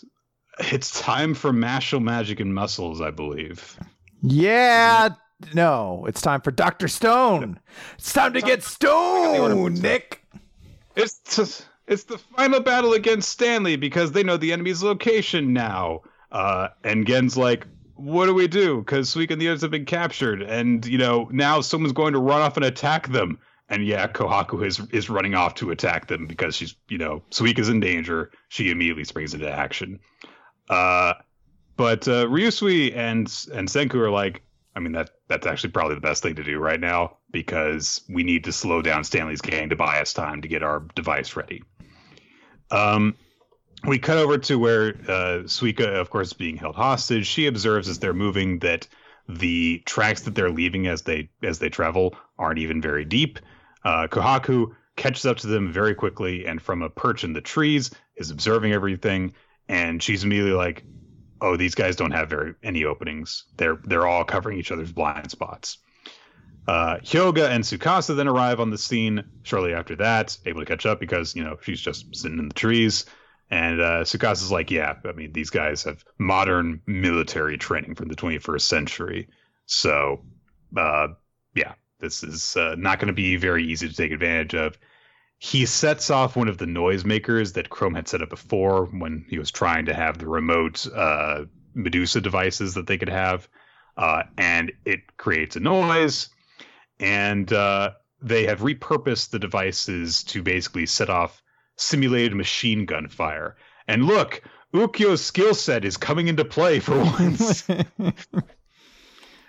They basically do some Foley work, and because Ukyo's like, yeah, we're setting off these like explosions with the pistol, but it doesn't sound like, proper machine gun fire coming out of this player. We need to actually do something that's not actually a gunshot to sound like a gunshot. So they're like banging plastic bottles instead. And then they layer the sounds on top of each other in order to create a recording of bang, bang, bang, bang, bang, bang. So this noise goes off, and people are like, oh my God, it's an ambush. Stanley's group starts opening fire on the location where the recording sounded off, while is her name like Mona? Something like that? Maya. She also rushes off to like get to a kind of flanking position, accompanied by a couple of other soldiers. And while this is happening, Hyoga and Tsukasa are observing their movements because Kohaku wants to spring into action and go and save Suika already. And they're like, look, if you go after them right now, there's still not a good opening. And if we get into a fight, even if you get the upper hand, then the hostages could die. And Hyoga also points out that they need to focus on destroying the enemy transceiver because, if they create some chaos, they can cut off their communication and maintain their own, which means that they will win the conflict because they'll be able to effectively communicate, and Stanley's side will not. So, Kohaku is like, what are you talking about? And Hyoga says, well, think about this. Why don't we just hold a blade to Zeno's throat and demand that Stanley surrender? Why haven't we played that obvious card? And Tsukasa says, that's because back at their base, Nikki and several dozen of our allies are their hostages. And so because of that, there's a stalemate. But if they can't communicate with where those hostages are being held, they can't use those hostages against us. And Hyoga's like, and we can take our sweet time cutting off Zeno's fingers, toes, and appendages until Stanley's team surrenders. And Kohaku's like, what the fuck? She's like, all right, I forgot you're like our evil teammate. And she points out, well, yeah, that's still not going to work, though, because Suika and Ginro and Francois and the others are been captured. So they still have hostages. And Hyoga's like, look, all of our lives are in the balance here. So if we have to give up 4 to bring about our victory, then we should consider that option.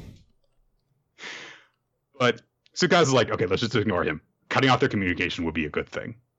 Because even if the transceiver is destroyed, Stanley's team has to stop everything in order to repair it, which means that they'll be delayed and we can buy more time for our side. So it's still something we should consider doing. At that moment, Maya senses something, and she declares, "My instincts as the All-American Women's Division MMA champ are telling me something." It would have been brought up at some other point, but okay, thank you for establishing this. I like that she shouted it out to herself as well. Like, she's like, let me explain why I found you. But she has sensed Kohaku and the others' presence, and she just goes, "Found you!" with this big demented grin on her face, draws her sword, and a bunch of other guns come into play. And Hyoga's like, well, we're going to die now. But Tsukasa and Kohaku both agree that, look, we're not just going to lay down and die. Before we die, we need to destroy that transceiver. So Kohaku and Hyoga and Tsukasa are going to go back, marching into battle together, and as are Hyoga and Tsukasa's nipples. Yeah, everyone took off their shirts, basically. Everyone's like, if we're going to die, we're going to do it bare-chested. It's easier to move around that way, obviously. Yeah. They leap into action with their weapons drawn, and there's this big use me as your desktop wallpaper shot of them diving down while Maya and two soldiers are going up. So, cool shot. All right, that's Dr. Stone. What do you think? Honestly, I didn't care for this chapter very much. I think it just might be because I don't care about Maya as a character. So like the conflict there doesn't really do anything for me. I do like the notion of like, hey, we have a plan. If we destroy their transceiver, we basically kind of win, because then they can't communicate and they don't have a threat to hold over our heads anymore. So we would win by that nature. So I like that showed up, but it's also just one of those things of like, I don't know, like we're just the fighter characters are right out and they're doing stuff now. It's one of those things that's like, it's kind of like building a lot more into the tension of like what happens when these characters show up, who's going to be the person who's going to be able to like break them out, and like now that their plan of like having somebody on the outside come in is gone. So I don't know, we'll see what happens, but yeah, this chapter didn't particularly do a whole lot for me. I believe that's like, wait, where's Kinro right now? Is he with the American team? Kinro is the Glasses brother. Yes. Yeah, he's with the American team. So I think that's like all their capable fighters are indisposed then at the moment. So it's going to be down to can the science team whip stuff up, and that's basically it. So, well, it's also, I guess, how these characters survive, because their plan was everyone gets turned to stone, but then someone comes up and basically unfreezes us. That isn't going to be as important of a thing if these guys all get shot full of bullets immediately and just like executed. That's the next chapter is we didn't really need two fighters. Sorry, Hyoga.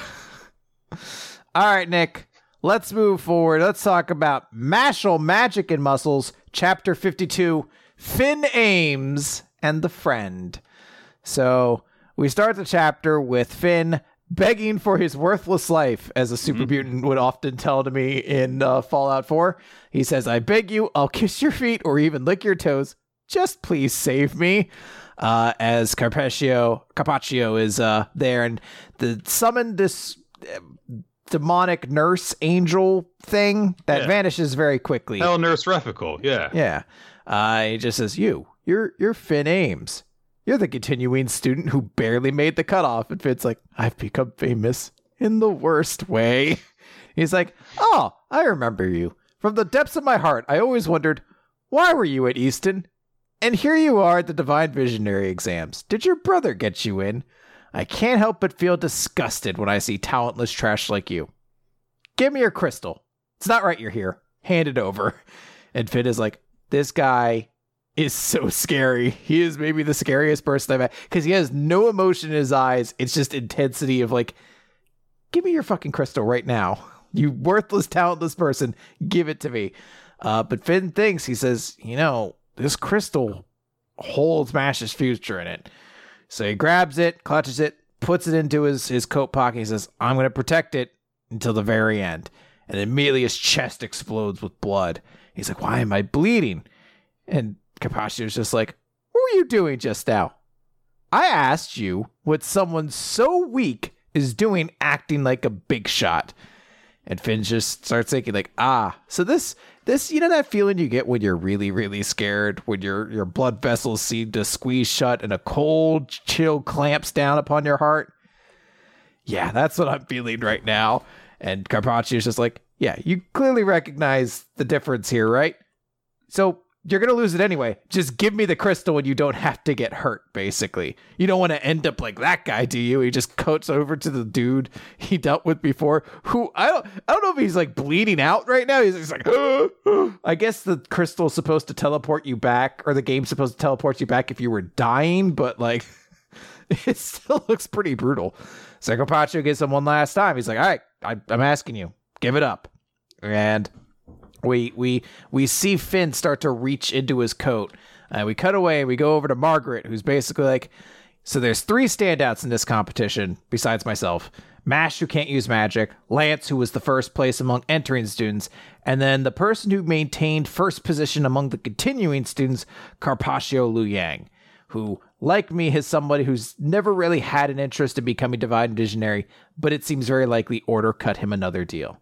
And he has a wand fit to be a natural treader. In fact, it would be no exaggeration to call him the best in the school. And Margaret like finishes off by just like giving like a prayer, basically, of just like, I would like to thank the blessings of the earth, you know, for my parents for giving birth to me. And we cut over and Finn is just bleeding again as the angel is shown back up. Carpaccio basically is like, hey, just give me the fucking crystal. I don't get why you're doing this. And Finn's like, I have to protect it. He's underestimating me. Now's my chance. I haven't used my personal magic yet. And he shouts out, Dangerous! And Carpaccio looks up and we see all these stalactites above him. And he's like, wait, nothing. And then Finn just starts booking it. He's like, it's a cheap trick. But then we actually do hear another spell, Changas, get used. And he's like, wait, this is where I broke that first crystal. And the student I beat is gone. Did he use his magic to swap the position of things? Oh, and Finn's just like right away like, oh man, I was so smart to use my personal magic until the last possible one. Now I'll be able to have, oh god, my leg. Oh god, it hurts. Oh god. And he just hears Carpaccio heading towards him because he can hear all the footsteps. And Carpaccio's like, is this some kind of last-ditch effort? You really ought to know by now how different we are. Give it here. And Finn is not doing it, so he says, weaklings need to step down. And he grabs a knife and just starts stabbing himself in the chest. And we see Finn is taking all the damage, so it is clearly a magic that transfers wounds. As the audience looks on, they're like, this is getting pretty gruesome. Finn just says, you'll never take this. And we see a little montage of all the moments he shared with Mash, about Mash saying, boy, I'm really glad to have you for a friend. And, you know, when they had the Mandrake, and then just recently when they all went out to the town. And Finn says, I'm a loser and a coward, but I'll never stoop so low as to abandon a friend. And he tries to cast a spell, but before he can cast it, Carpaccio stabs himself in the chest again and basically takes down Finn completely. Like, Finn's just down. And he's just like, God, it's ugly. Stop trying to do this and never succeeding. You're bothering me. I'm going to show you that your efforts are wasted. And he takes the knife and holds it up to his throat. And like the audience is like, oh, this is really bad. And he's not going to do it. Finn's not going to give up. And before he can actually cut his throat, Mash runs in and we get a big 2-page spread of him basically grabbing Carpaccio by the head and just slamming him into a wall. And Carpaccio Bash ends the chapter by saying, they're not wasted because I'm here. Finn. And there's a big, almost a full page spread of him saying, thank you. That's the end of the chapter. So this is, I don't want to, I feel like it's perfectly on brand for us to go for a few weeks like, we've never seen Finn actually use his magic or anything like that. I wonder what he does. I wonder if it's really important. And he uses it to run away. Yeah. It's a potentially really powerful ability. The Jujutsu Kaisen anime has just shown that I was going to say will someone can be very helpful in combat. But the fact that that's what he does and he just uses it to run away is it's like, yeah, you had a year of build up and there you go, that's your thing. But I appreciate that. And this is a really nice standout chapter for Finn, not getting him to the point where he is a strong combatant or anything yet. A lot of, the supporting characters in MASH will have had that sort of moment, and he's just not strong yet, at least. But, it takes all types. And you had a big the thing on Twitter where you explained why this was so impactful for you. Yeah, this chapter just hit me in a lot of very strong ways. I could understand the moment in and of itself is not unorthodox for a shonen series or anything like that. A character basically being hurt over and over again because they refuse, they trust in their friend, they're, whatever it might be. They're basically going to, protect their friend at any cost to their own physical well-being or whatever, friendship, effort, victory, the whole Shonen Jump thing. This is just a regular classic example of it, but it just hit very hard in a way for me.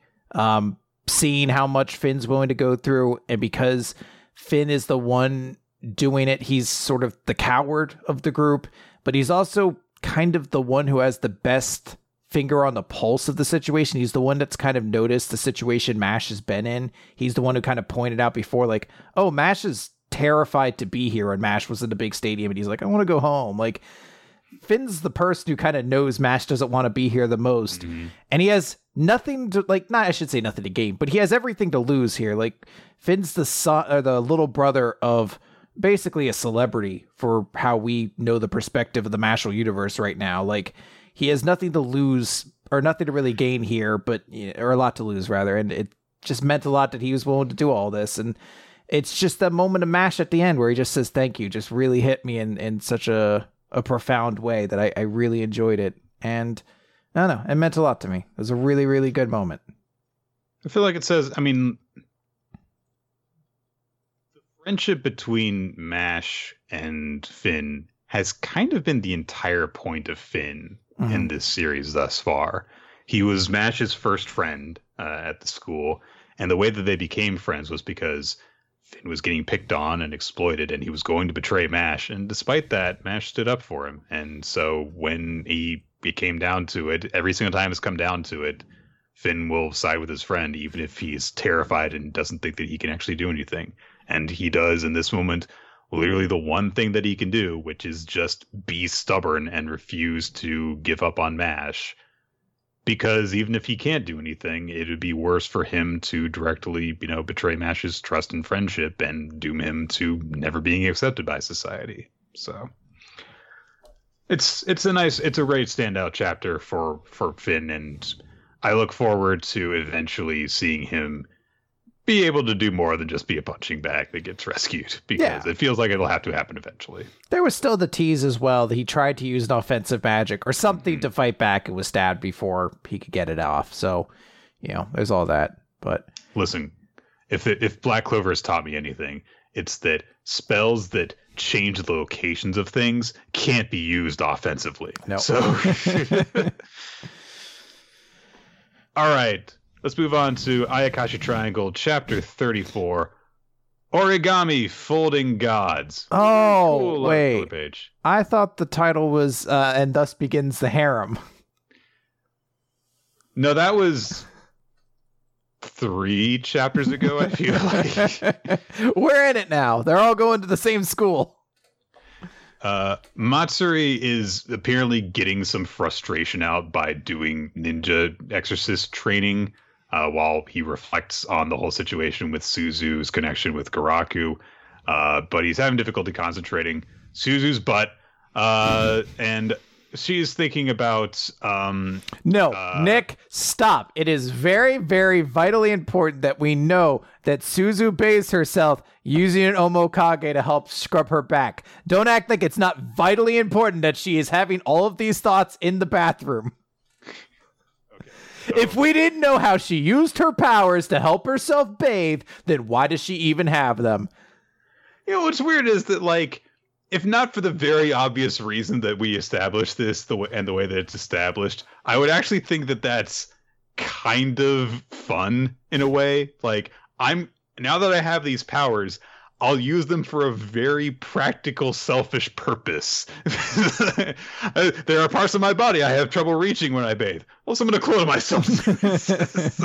All right, sure. I get it. Then also she's kind of in a way knows she's being watched, because she's like, yeah, so what? This is handy. Shut up. But she establishes, look, it sounds like my past life was amazing because she was able to deal with that scary Chirizuka Kaio guy, and my powers can't even revive Shirogane. I can't get rid of the gender swap jutsu. I need to raise my specs. I need to get an 8 in all my stats and then turn them on their sides in order to become a better Ayakashi medium. her friends show up and they tell her that Matsuri seems to have gone to go see Ninokuru. So Suzu rushes off. We then cut outside to where Shirogane is just wandering around as a stray cat. And he's just like, I love this because the female students give me presents. It's like, all right. That's how a cat would think. But then he's like, but I sense something. Oh, well, I'm going back to Suzu. The number of times things have snuck up on you guys, and you're just like, oh, wow. Whatever. We see around the corner of a building a footprint appear in the dirt. Ooh, what could this mean? Matsuri is gone to talk with Ninokuru, and Matsuri basically has just informed him of the whole situation involving Garaku and Suzu's previous life. And Ninokuru is like, so that's why you were so flustered. And Matsuri's like, yes, and definitely not because I was under the influence of, mood-altering drugs that Ryo gave me in order to sexually exploit me, but let's not think about that. Let's not talk about that right now. Ninokuru is a big old nerd because he says, the past life trope is strong in fiction, even stronger than the childhood friend trope. But then he, it's really weird because he's a good friend. He's just like, look, there's only one thing you can do. Make the childhood friend trope superior to the past life trope. Just overcome this possibility, and I believe in you. And Matsuri's like, that's so great, Ninokuru. I don't know. Why do you know the word trope? And his Po guy is just like, yeah, he's a giant nerd. It's like, it's okay. Like, it seems like every character in this series is a giant nerd in one respect or another, so that's fine. Yeah. They hear a noise over by the wall, so immediately they take combat stances. Poe is like, I ship them! Okay. Cut outside. Suzu's gone to see Garaku and wants some, idea of how to use stronger jutsu, the way that Mei did. And Garaku's like, well, you're going to be capable of it because you're the Ayakashi medium. But Suzu's like, but how do I start? And Garaku's trying to tease her about her situation with Matsuri, and she's like, well, listen, look, I'm the king of Ayakashi, so I should get stronger. Garaku's like, I heard that you went with Matsuri to have a fun changing party, right, Shirogane? And Suzu's like, shut up, that's none of your business. Garaku's like, all right, enough teasing. I'll actually do the thing that you want my help for now. Anyway, very seamless transition in this conversation. So, I've already told you what's important. What Mei used to train her power from a young age, origami. So I feel like you've basically just grown content with just tossing cranes around as servants.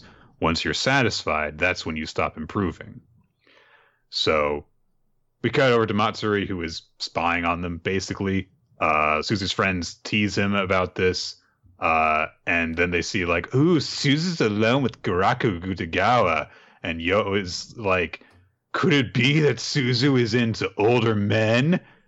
And Lou says, who knew she was interested in more than just dessert?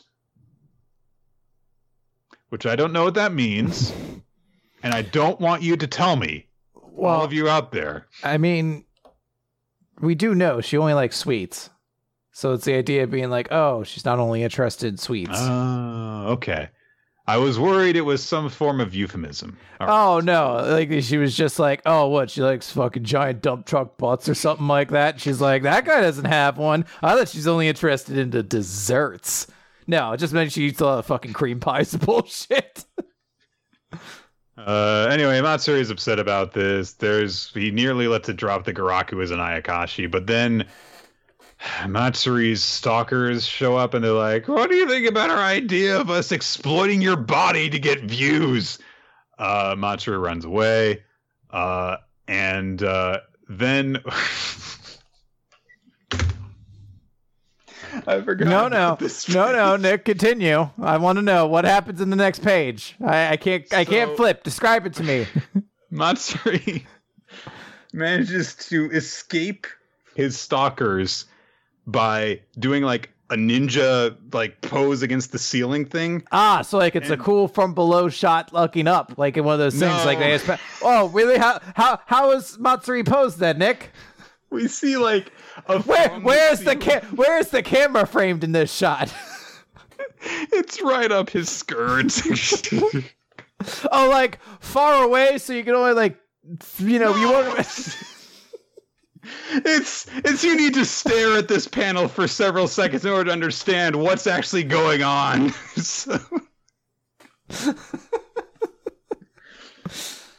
And then it shows you the pose the Matsuri took in the corner. Which, by the way, you still can already get a panty shot in, so they wanted to make sure you got it both times. God. But Matsuri is like, I keep on sensing something, and I know it's not those two, and I don't know where it's coming from. Could it be an Ayakashi after Suzu, just like Shirazuka Kaio?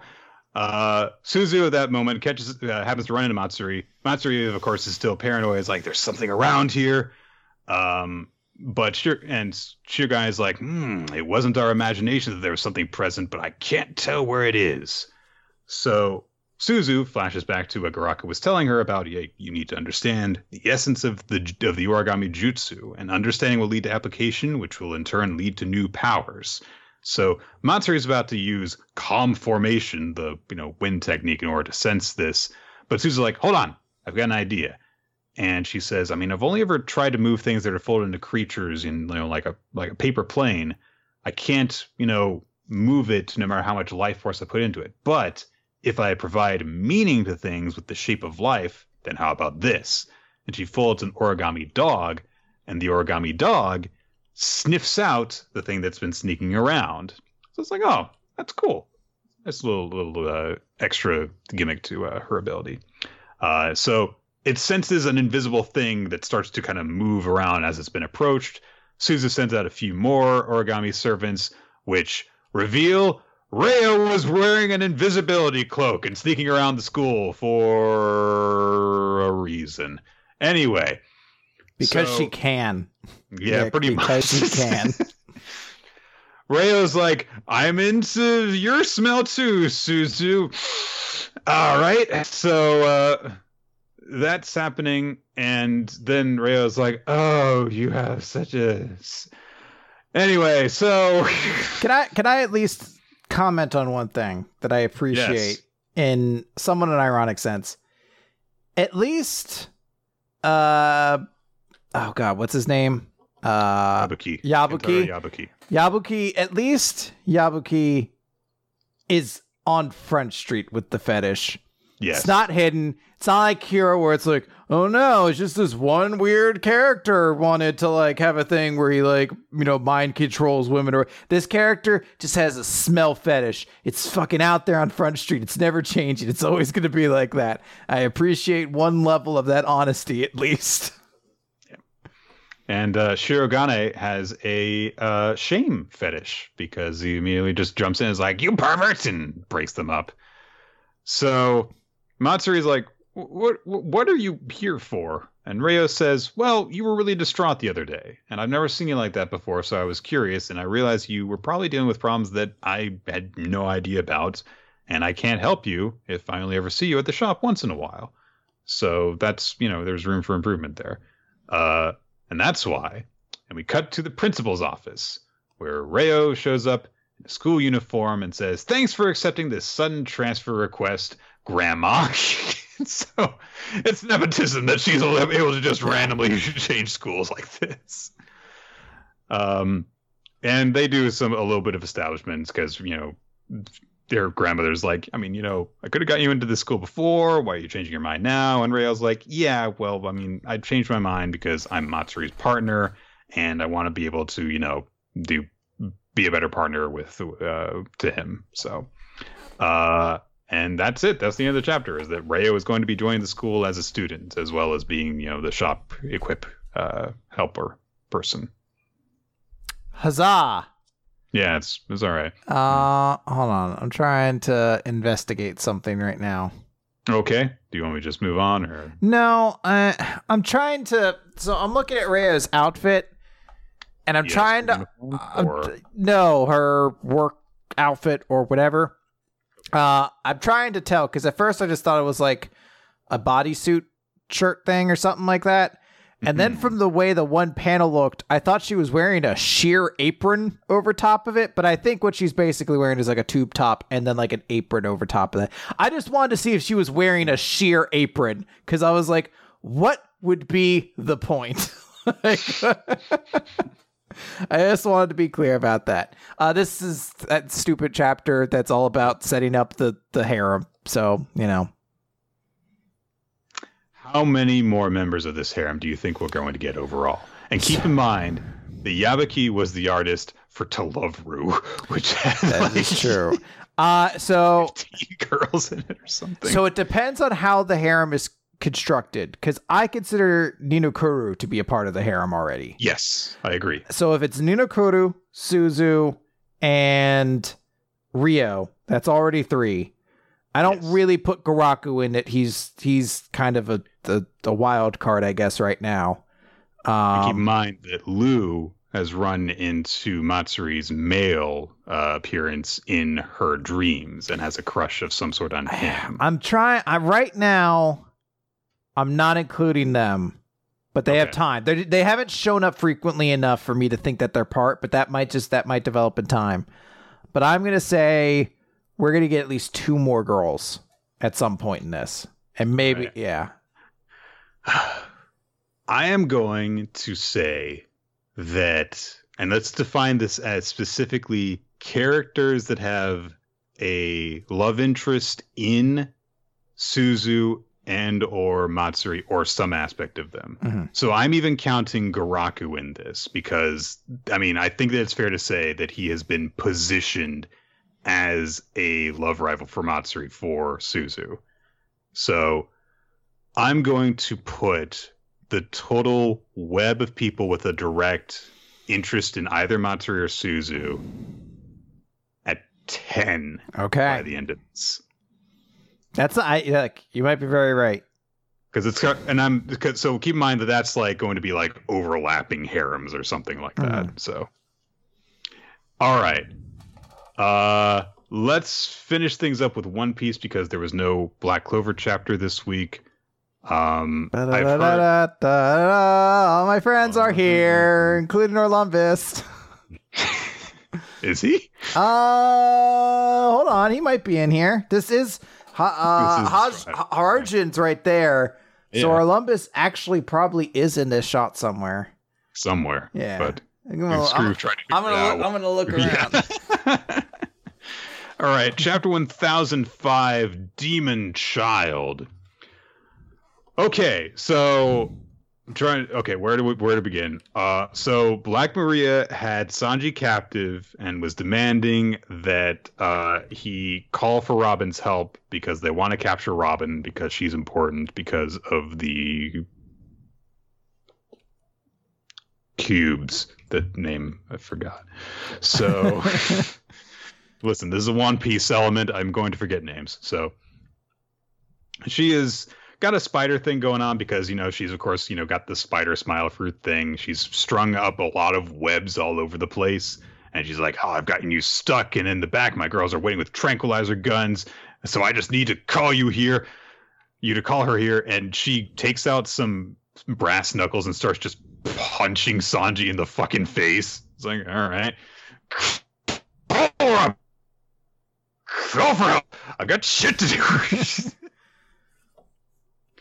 So she just keeps punching him until eventually he's like, wait, all right, hold on. Just one little thing. And they're like, oh, he's going to say something defiant, like eat crap before he dies. Don't make her mad now. And he just goes, help me, Robin. And it was like, well, he just called for her. Oh, okay. And his call for help gets broadcast over the whole facility, and he's like, I'm sorry, I got taken prisoner. And there are people, of course, who are reacting to this like, oh my God, it's so pathetic he got taken prisoner. But Sanji just says, they're gonna kill me if you don't save me. So everyone's like, this is very obviously a trap to capture Robin. All right. Marco says these guys are fun. Thank you, Marco. That contributed a lot. Well, we do see a little bit. We learn a couple things as we kind of zoom around. We see that the fight with Apu and Drake is still going on. I thought that was Basil Hawkins for a moment in the panel next to Chopper, but I don't know who that is. It just looks like Hawkins when he goes into his full form. Yeah. I'm not 100% certain. But we also see King is in there fighting with Marco as well. So like we can kind of get a little bit of an idea of the conflicts going on. So that happens. Nami hears this and is like, well, he got caught by a woman, I guess. That's no surprise. But Usopp spots that, wait a minute, his voice is coming from that thing. And he spots a cat that has one of the eye papers over its face. We cut back to Sanji and Black Maria, and she's like, that's unbelievable. Sanji's like, all right, let me down. I called for her. And Black Maria's like, no, you said you love me. This is not for business anymore. It's personal. You'll join them as one of my little pets. And it cuts to behind Sanji where there are some other men who are strung up in webs, and they're like, we love Miss Black Maria. See, they can't survive without me. And Sanji declares, but I want to love all the ladies. Okay. There was a part of me that was hoping he was going to say that he loves one particular lady, but, whatever. That would have been nice, wouldn't it? Yeah. But I guess that was stripped from his mind. Never mind. It wouldn't make sense that he said that. Oh, yeah, that makes me sad now. So Black Maria is like, don't go cheating on me like that. She's going to punch him with the brass knuckles again. And Sanji's like, oh, no, I wouldn't want to hurt a lady's fist, so my color of arm in hockey is going soft. So I don't want to hurt your fingers with my face because my aki is so strong, and that's ow. Yeah, you're very manly. Well, Sanji. it's an erection joke as well. It's going soft. Yeah, there you go. Robin shows up and with a giant arm slaps Black Maria across the face and sends her flying. Black Maria is like, how the hell did you get inside here? And Robin's like, I can bloom anywhere. Well, yeah, it's kind of terrifying when you think about it. Robin's powers are stupid. Like, she's ridiculously powerful. Like, insanely so. So Robin declares, did you imagine that if you lured me inside, I would be that easy to capture? I spent a lot of time working in evil organizations, and when someone does something horrible to my friends, the demon part of me starts to emerge. She gets a really cool little appearance here. I love it because the demon child has always been like her bounty tagline. And it was always just like, back when her poster basically was a picture of her as a child because she was a child with this knowledge. She doomed everyone she met. I do really like her kind of taking ownership of the term demon and having that moment of being like, look, sometimes you mess with me, then the demon comes out. And I'm like, it's a supremely cool moment where she gets to look really, really awesome. And Purple Monkey Dishwasher. I'm trying to cover for Nick as he coughs. That was unfortunate. I was like, I know, I'll take a drink of water. Oh, fuck. It happens occasionally, Brook is backing up Robin as well. He uses his ice abilities to freeze off the webs and trapping Sanji. And then there's a moment where he looks at all of Black Maria's servants and is like, oh, spooky monsters. I do love Brook. Ah, monsters. Sanji realizes he's not going to be of any help fighting against all women, so he's like, I'm going to leave here. I don't think I can win. And Robin and Brook are like, yeah, we know. You suck. You're useless against half the population of the planet. So, Black Maria is like, I'm going to stop you. And Robin's like, oh, is that going to be your last will? But the demon side fades briefly because she calls out to Sanji and says, thanks for relying on me for help. I appreciate that. And Sanji is just looking over his shoulder with hearts in his eyes as he runs. As Brook says, watch out, I froze the floor there, and he slips and falls.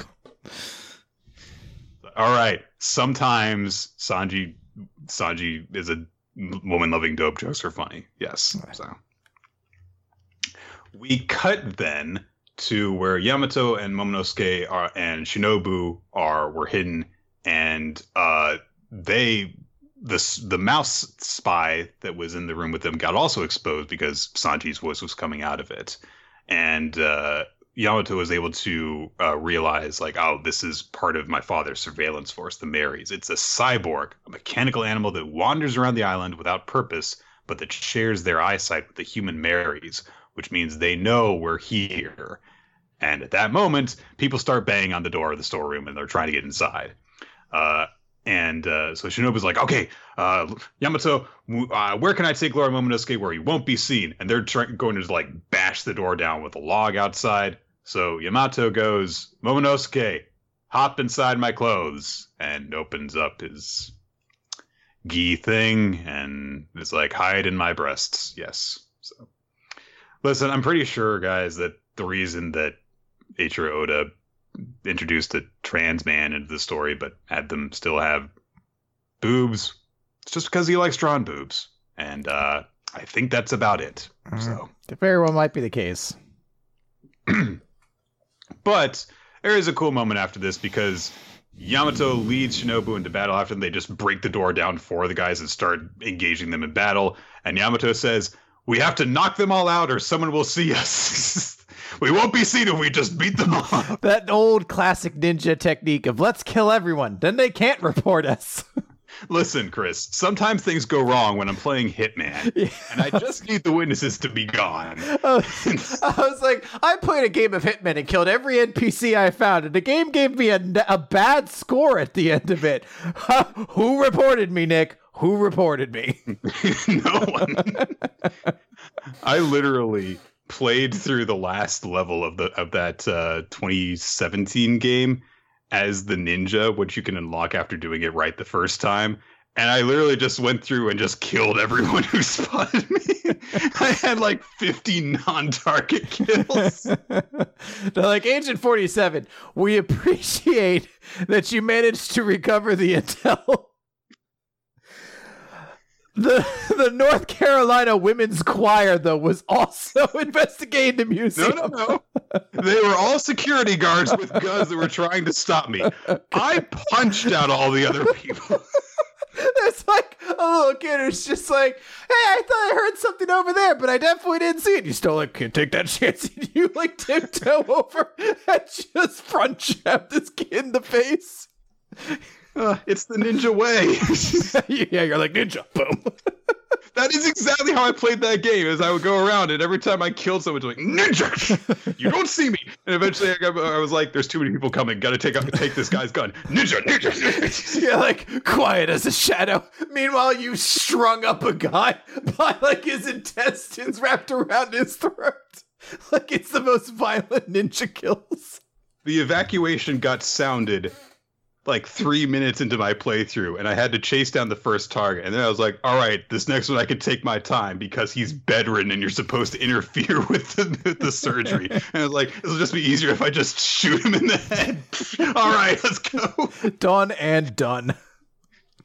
Oh man, anyway, that's the most fun I've ever had playing Hitman, but it's a great game if you've never played it. All right, to wrap up this chapter, we cut to the third floor of the facility.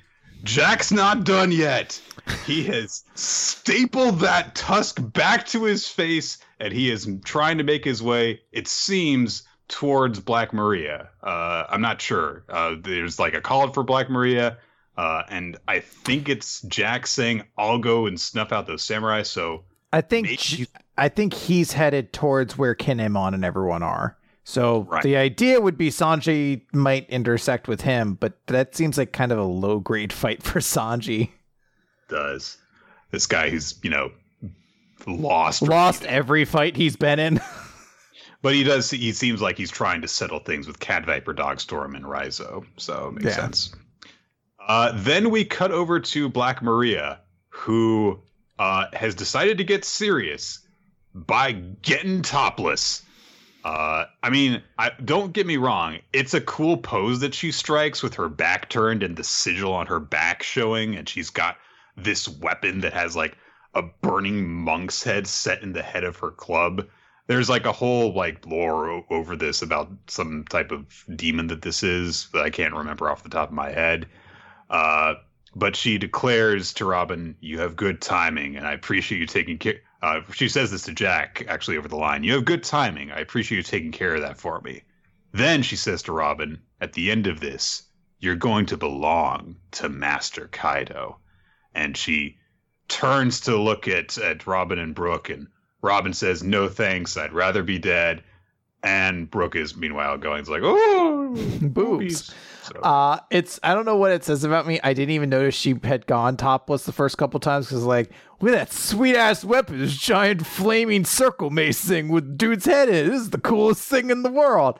And I was like, on the second time, I was like, oh, I guess she took her shirt off. I guess that's cool too. I didn't even notice she had a tattoo. I was just like, well, I guess just one of those weird pose things. I was really enchanted by that weird weapon though. Yeah, I would guess that presumably there's going to be long hair used for discretion shots during this battle and that kind of thing. But yeah, this was kind of a surprising turn that's unfolded over the last couple of chapters, which is Robin's going to get a fight, it seems, like a full-on, like, important fight against one of the Tobirappo, so...